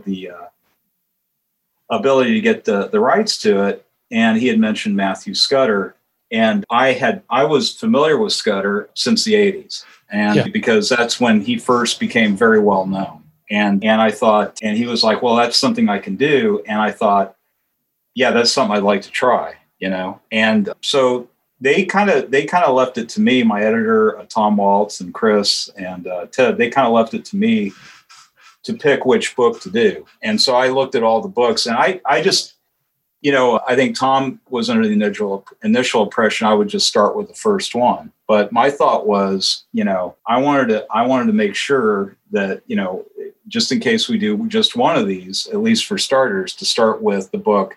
And I just kept coming back to 8 Million Ways to Die, which is actually the fifth in the series. Yeah. And I just was like, I just don't see any way. I have to do this book. I mean, this has to be the one of the series. And then, I can adapt the others, work around and all that. But to me, this was the starting point, was the 8 Million Ways to Die. Because it's a transformative moment in Scudder's life, isn't it? Yes. 8 Million Ways to Die. Yeah. And it's so funny because, I was like, well, this is the one I want to do. And they were like, I did some sample pages to show to Lawrence's agent and Lawrence. And I was like, oh boy, I hope this all works out. And they came back and said, great. And because Block was a graphic novel skeptic before you did this book. Yeah. And, you've achieved something absolutely major, because I've seen him write numerous words about how he doesn't really get graphic novels prior to working with you on this. It was funny because I read some interviews with him before online, and I was like, well, one thing I'm not going to do is bother Lawrence, right. I was fairly intimidated, to be honest, because I don't think I think he might be the one person who on the face of the earth who didn't particularly like Darwin's Parker books. I mean, he's an army of one in that respect, because everybody thinks they're like a work of genius. I did not know that. But it might be, not that I've seen him say, I don't like it. I think I might have seen him say, I just don't give a toss about this. It's not my thing. I think initially he had great skepticism about it until I was finally finished with this and he saw how this turned out. And then that all changed. So, I got the go ahead, and it was it was funny. I remember I got the go ahead. We had a little meeting on the phone, and it was like, okay, and I was like, great, because I was so eager to do, I wanted to do I wanted to take everything I'd learned and, put it into this. And I'll never forget. I remember I went for a walk and I got halfway around the block and I stopped right in the middle of the sidewalk. And I was like, what have I done? I was like, because, the enormity of it suddenly hit. And then I followed that up with, I remember reading, I was working on something else at the time, and it was real late at night. And I was like, I got to start reading this, rereading this. And I read the first 20 pages of the book, and I went and laid down, and then I got back up again. I'm like, I can't stop reading, and I was like, oh my, and it just dawned on me as I got deeper and deeper into it. I'm like, and it was a great feeling, because it was like, this is not going to be like adapting a caper book or, a tough guy book or, people getting, punched through walls or anything like that. This is a book about everything. This is about life, death, addiction, struggle, the human condition, the whole everything, and it's told. It just struck me that this, I know people love the Lawrence Block Scudder series. Yeah. And it's great. There's no doubt about it. But there is something I feel about this book, as you said, that's transformative. I feel like it's a standalone piece. And I feel like it is just, there is something about it that I think is it's just something different. And so that being said, it definitely tuned me in a different direction on, what I was going to be doing with it. But it was really a blessing, because again, I keep coming back to that writing is everything. I mean, you can have great art, movies can have great sets, but it's like, you got to have solid writing. And I think everything it's the foundation that everything can be built on. And the writing in this was so great, and the dialogue was so fantastic that, it was a different kind of playground, so to speak, But it was so challenging, and in such a positive way, in terms of how do I interpret this stuff into the comic format? So it just was the beginning of a long path of figuring out how I was going to tell the story in a comic format. So much like as I told you before, at this point I was living in a very large old apartment with high ceilings, and I had all these big blank walls. So I was out with the brown mailing paper again. I photocopied the whole book. And I know this sounds funny, but it's like I photocopied the whole book, and I had huge chunks of it up in sections up on the wall, like all 4 walls. And what I was trying to do was I was trying to get to the heart of what would come out what would come out of looking at all the writing, what would come out visually as the direction to go to in telling the story. And I would underline in red, I would take a ruler and red Prismacolor and underline what I thought were key points. Well, I started underlining every single sentence. I'm like, this is going to be a 400-page graphic novel. I only had 130 pages to work with. So, it got to be very challenging. But as funny as it sounds, as I had all these pages up on the wall and I kept looking at them, certain paragraphs started pulling themselves out apart from others. And then I started to be able to connect sections, and I actually started reading up and studying a little bit about movie adaptations of novels and how they would cut certain characters and certain scenes. And it was a great learning process. And I really learned to respect the art of adaptation. Again, I had done it with the Classics Illustrated, but in this, it's like it's really funny. I've gotten to the point where when I watch a movie that's been adapted from a book, there's adaptation where it works off of the original material. And then there are people trying to duplicate scenes from the book. And it's funny because you can tell, because there'll be a moment in the movie and you're like, why is this happening? It doesn't quite flow with the rest of the movie, but it's because they're trying to do something that's in the book, and it's not a criticism. It's people trying to be faithful. But there are times where it's kind of funny to say this, but by being faithful is sometimes leaving things out. Yeah. That makes a lot of sense. Yeah. Yeah. So there was a lot of that process. So really the biggest challenge initially was really getting the actual script put together, getting it to where it fit within 130 pages. And also, certain scenes had to be cut, certain characters had to be cut, and getting it all to where I felt like it had a flow and how I was going to tell the story.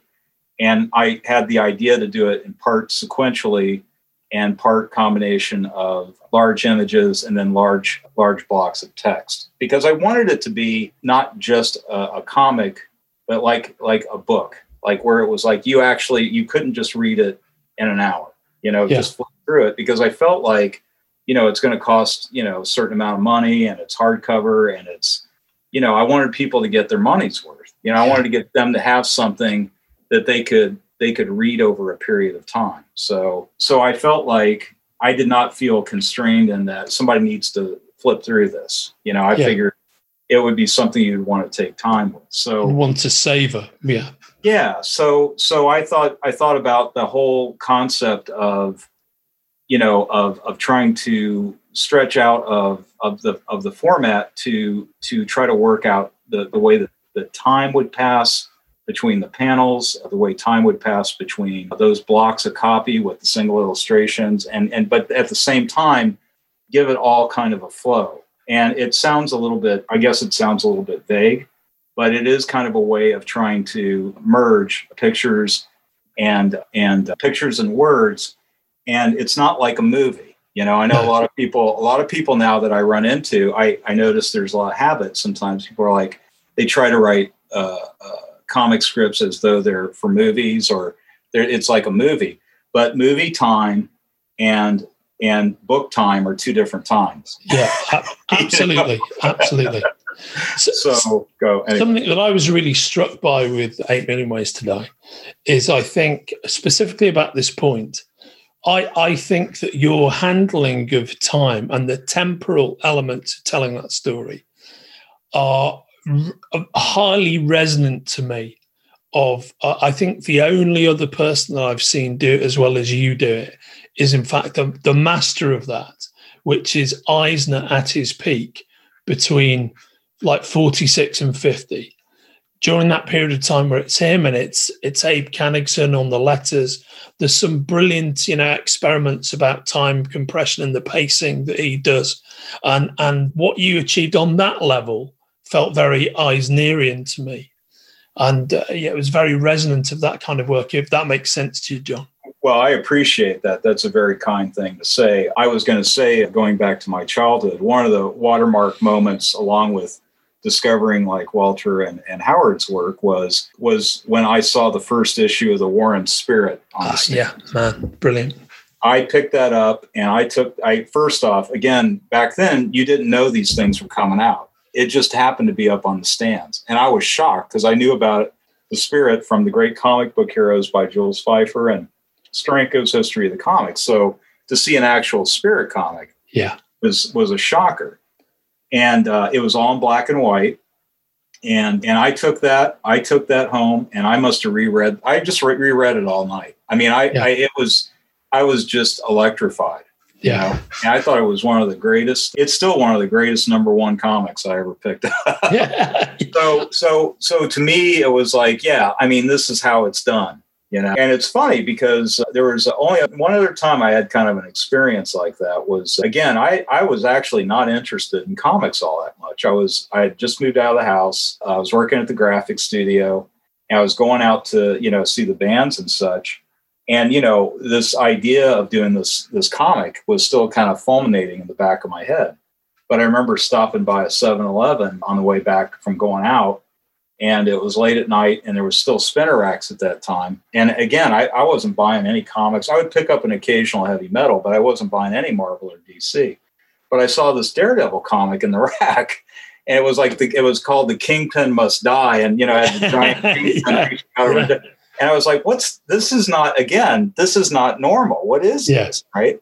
And I opened it up and it was a cutaway shot of Daredevil, like tied up in a sewer line, below the city. And it looked like a new wave Will Eisner splash page.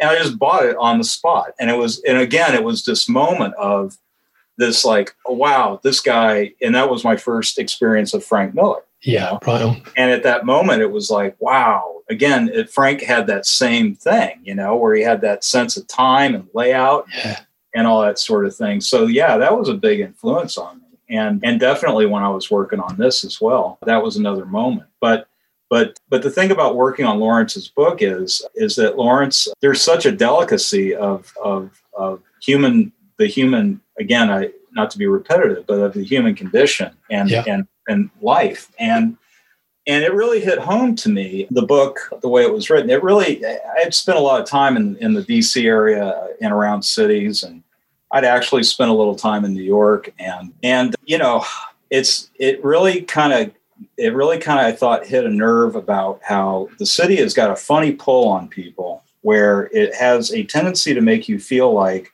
you can't be anywhere else. You have to stay in the city, no matter what, no matter how desperate your situation becomes, no matter how hard it is, you cannot leave the city. It is like all that matters. If you leave the city, somehow you'll disappear. You won't survive, So, to survive in the city, it's like anything goes, like by any means necessary, survive the city. So there's this complete moral detachment that comes with surviving in the city to make the ends meet, to stay in the city, And I thought that the book in the most extreme manner touched on that. And I thought, that's where this book has so many different levels. And I wanted to kind of get through that too. And I thought it was so, and again, you've got the main character he's completely focused on how dangerous the city is. And he's completely focused on, he's obsessed with reading the newspaper and, about how everybody's dying in various crimes and freak accidents and such. And yet he is completely oblivious to the fact that he's slowly dying from his addiction. Yeah. He's aware of it, but there's this kind of thing where he kind of feels like, it's like somehow by reading these stories, about all these other people's like problems, you know. And again, it's that whole thing of like, well, it's the city. This is how we survive in the city.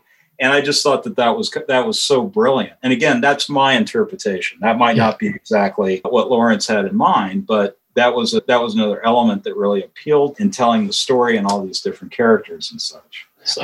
I think that's fascinating, because I'm really glad you shared that with me, because that really comes through, I think, in your adaptation of the novel. And I think one of the many things I love about it, and it's really illuminating you going through that, because it explains a lot. It explains a lot to me about, you know, the final version of the tale that you told.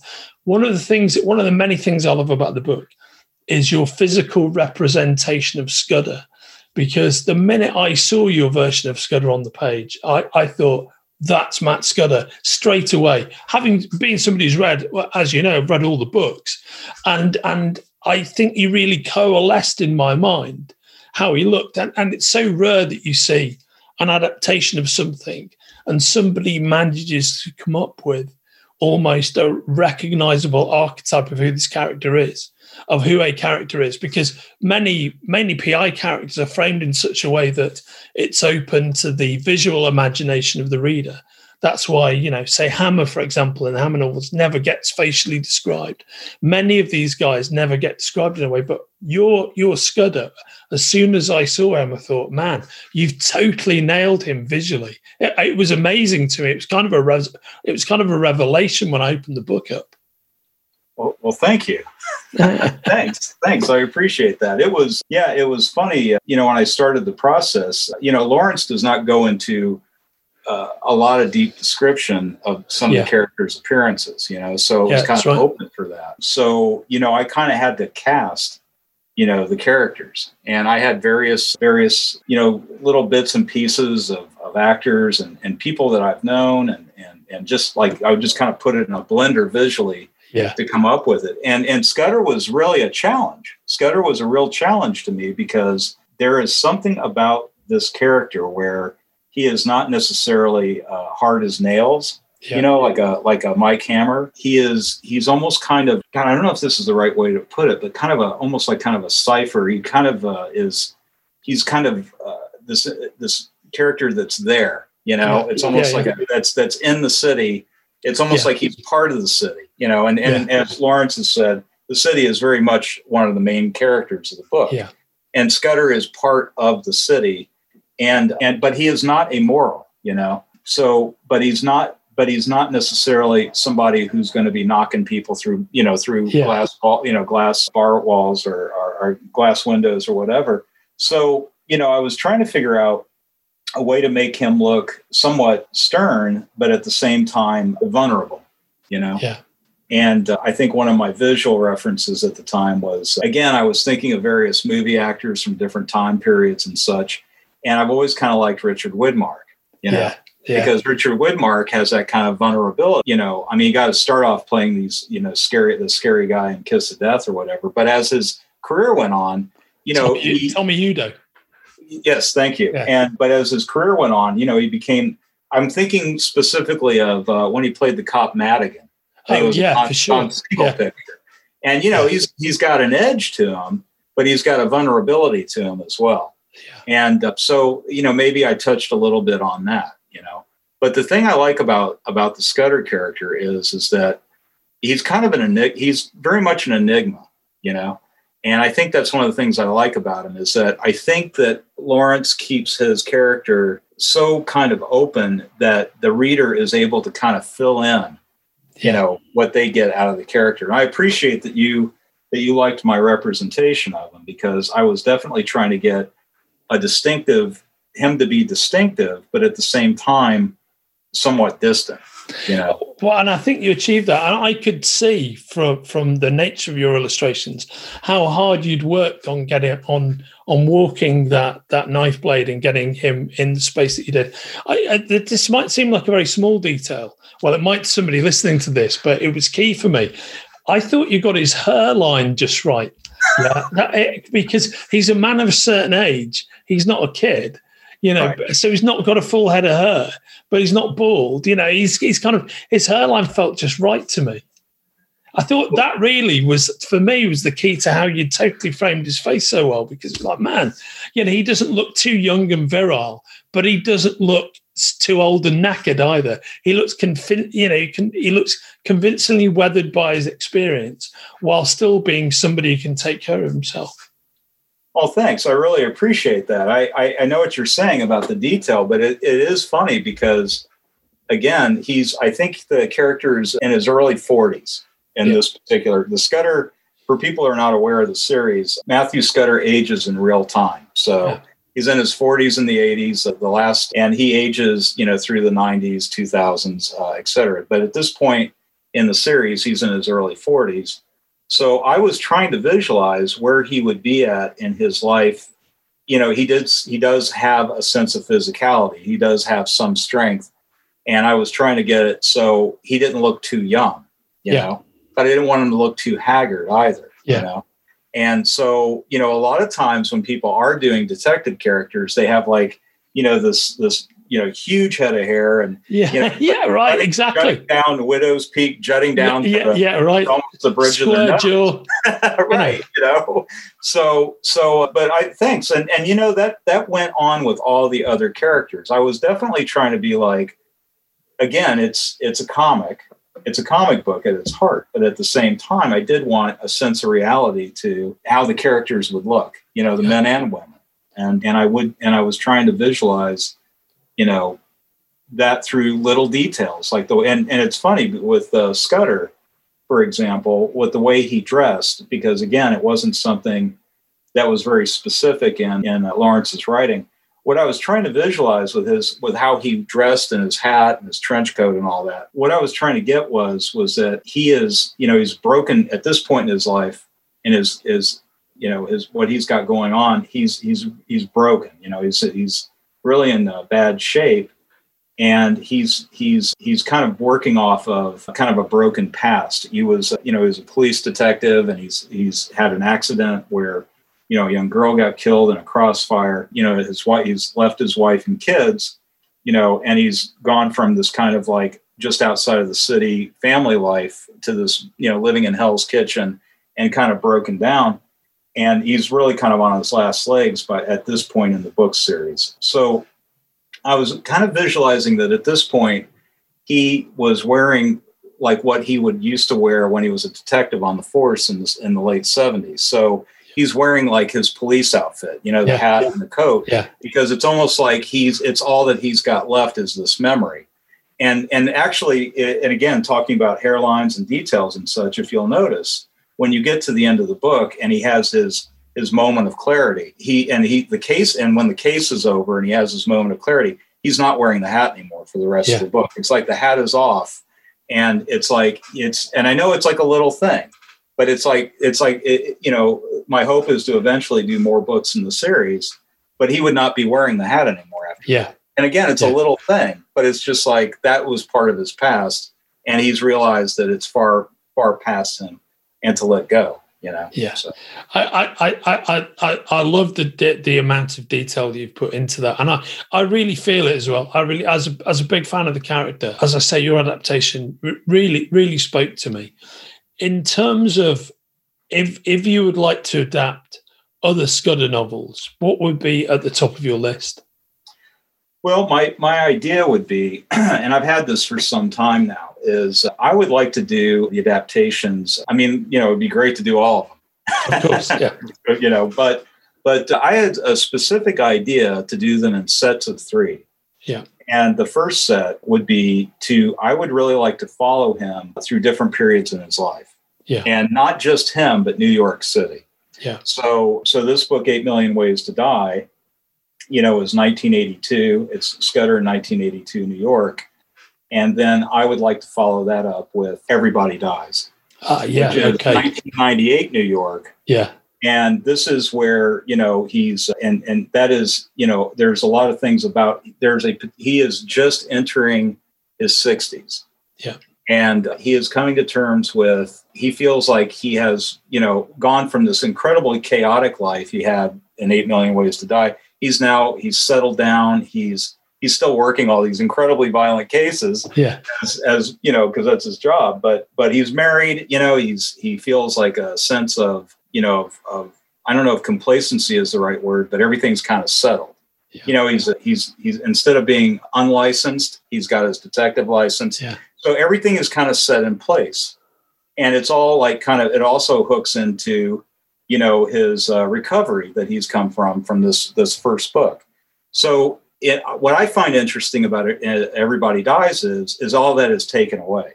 Yeah. You know, he loses some major characters in his life. I don't want to give it all away. He loses a lot of major characters in life, and he is challenged with whether or not he is going to keep his license in order to continue forward in his mission, as it were. And if that's a necessity, and I love that. I love the idea. And again, I love this about Lawrence's work is that it's got a moral base to it, but the moral base sometimes goes outside of the lines of, you know, the law.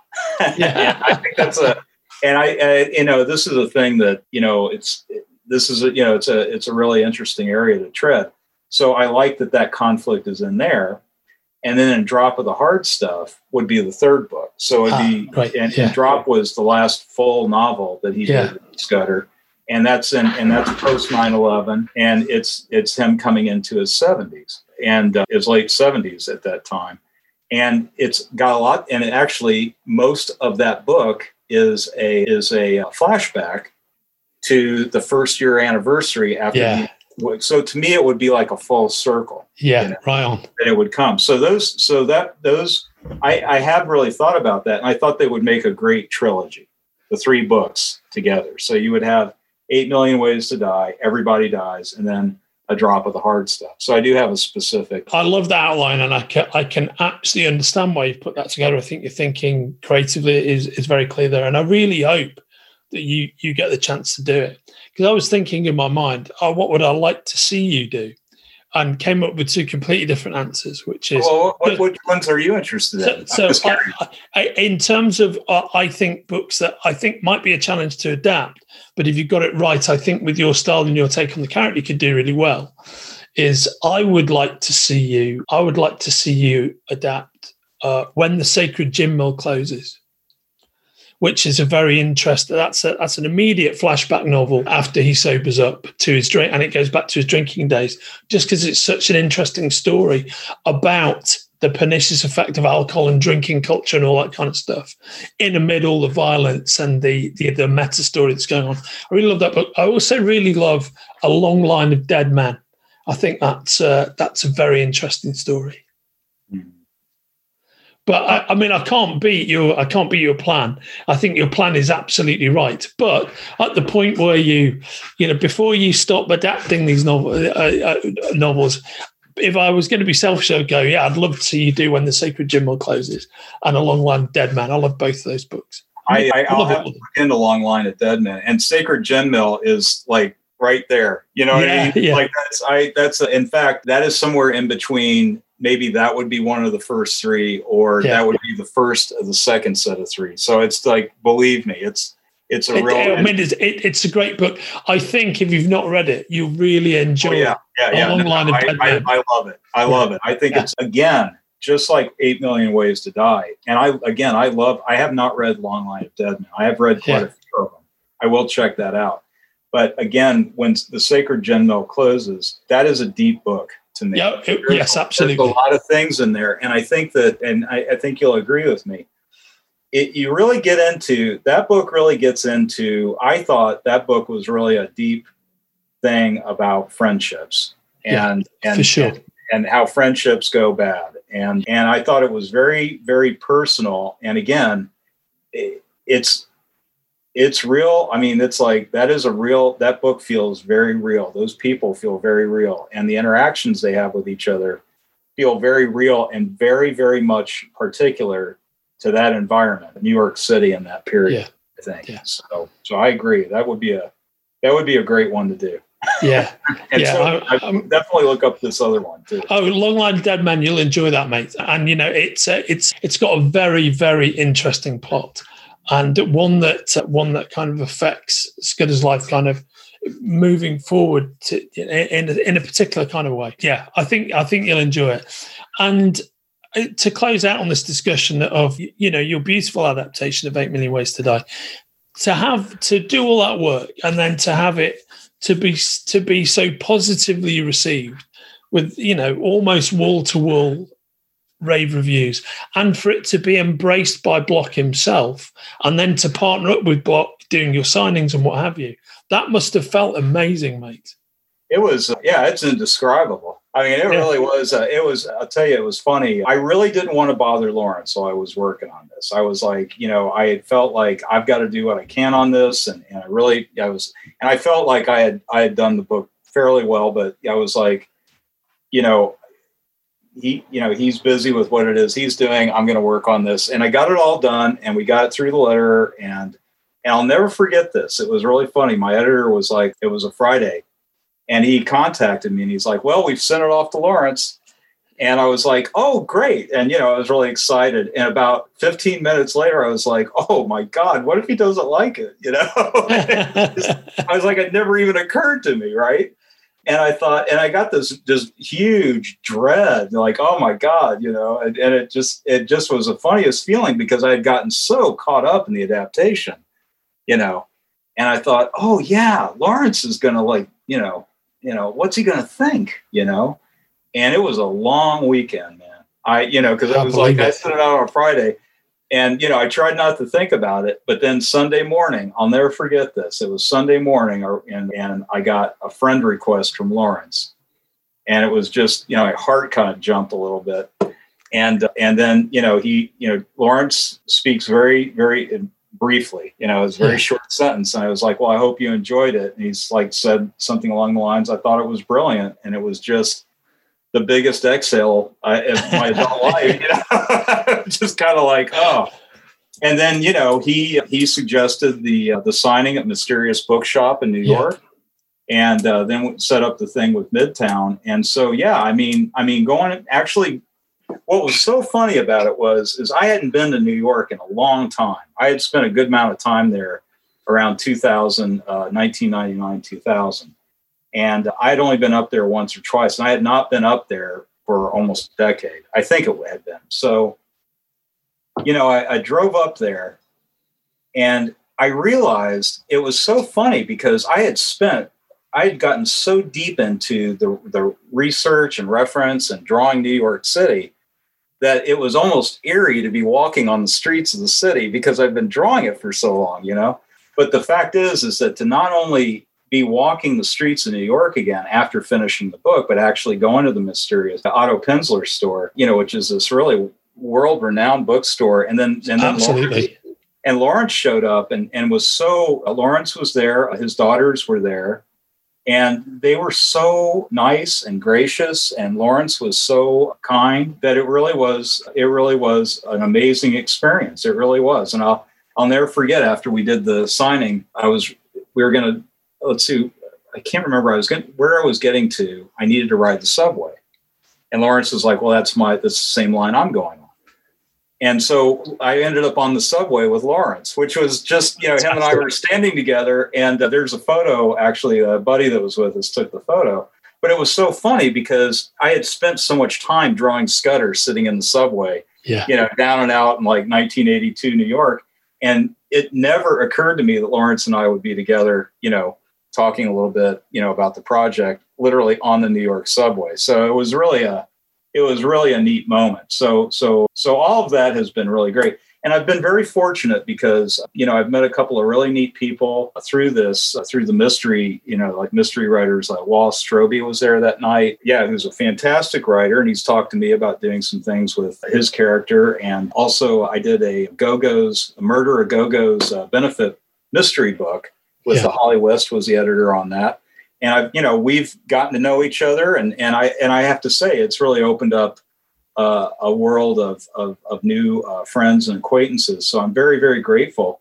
And really, a lot of it has to do with the fact that Lawrence embraced it so much, and talks about it so well, and then invited me back on board with Subterranean Press to do the cover for the Scudder short story collection, Night in the Music, which is coming out in the fall. which just looks so beautiful, mate. It really does. Thanks. So I feel really blessed in all of this, and I'm really grateful to the guys at IDW, my editor and Ted and Chris and everyone, for giving me the opportunity, to do this book right, so I am eternally grateful. And, I have to say, I'm so grateful that we were able to get this out and promote it and, and all that. So it's all been a very, very good experience for sure.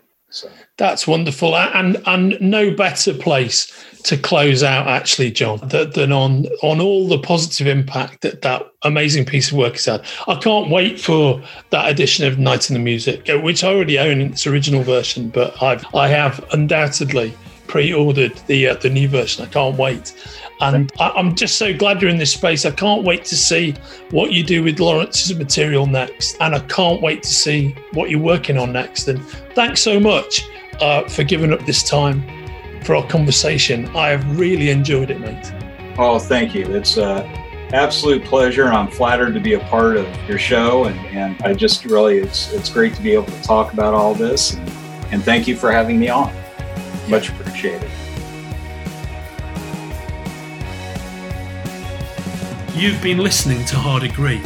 This episode was edited by John Horsley and Kenrick Regan, and our theme music, Golden, was written and performed for this show by Liverpool's finest band, Denio. Hard Agree is a production of the Spoilerverse and myself, Andrew Sumner.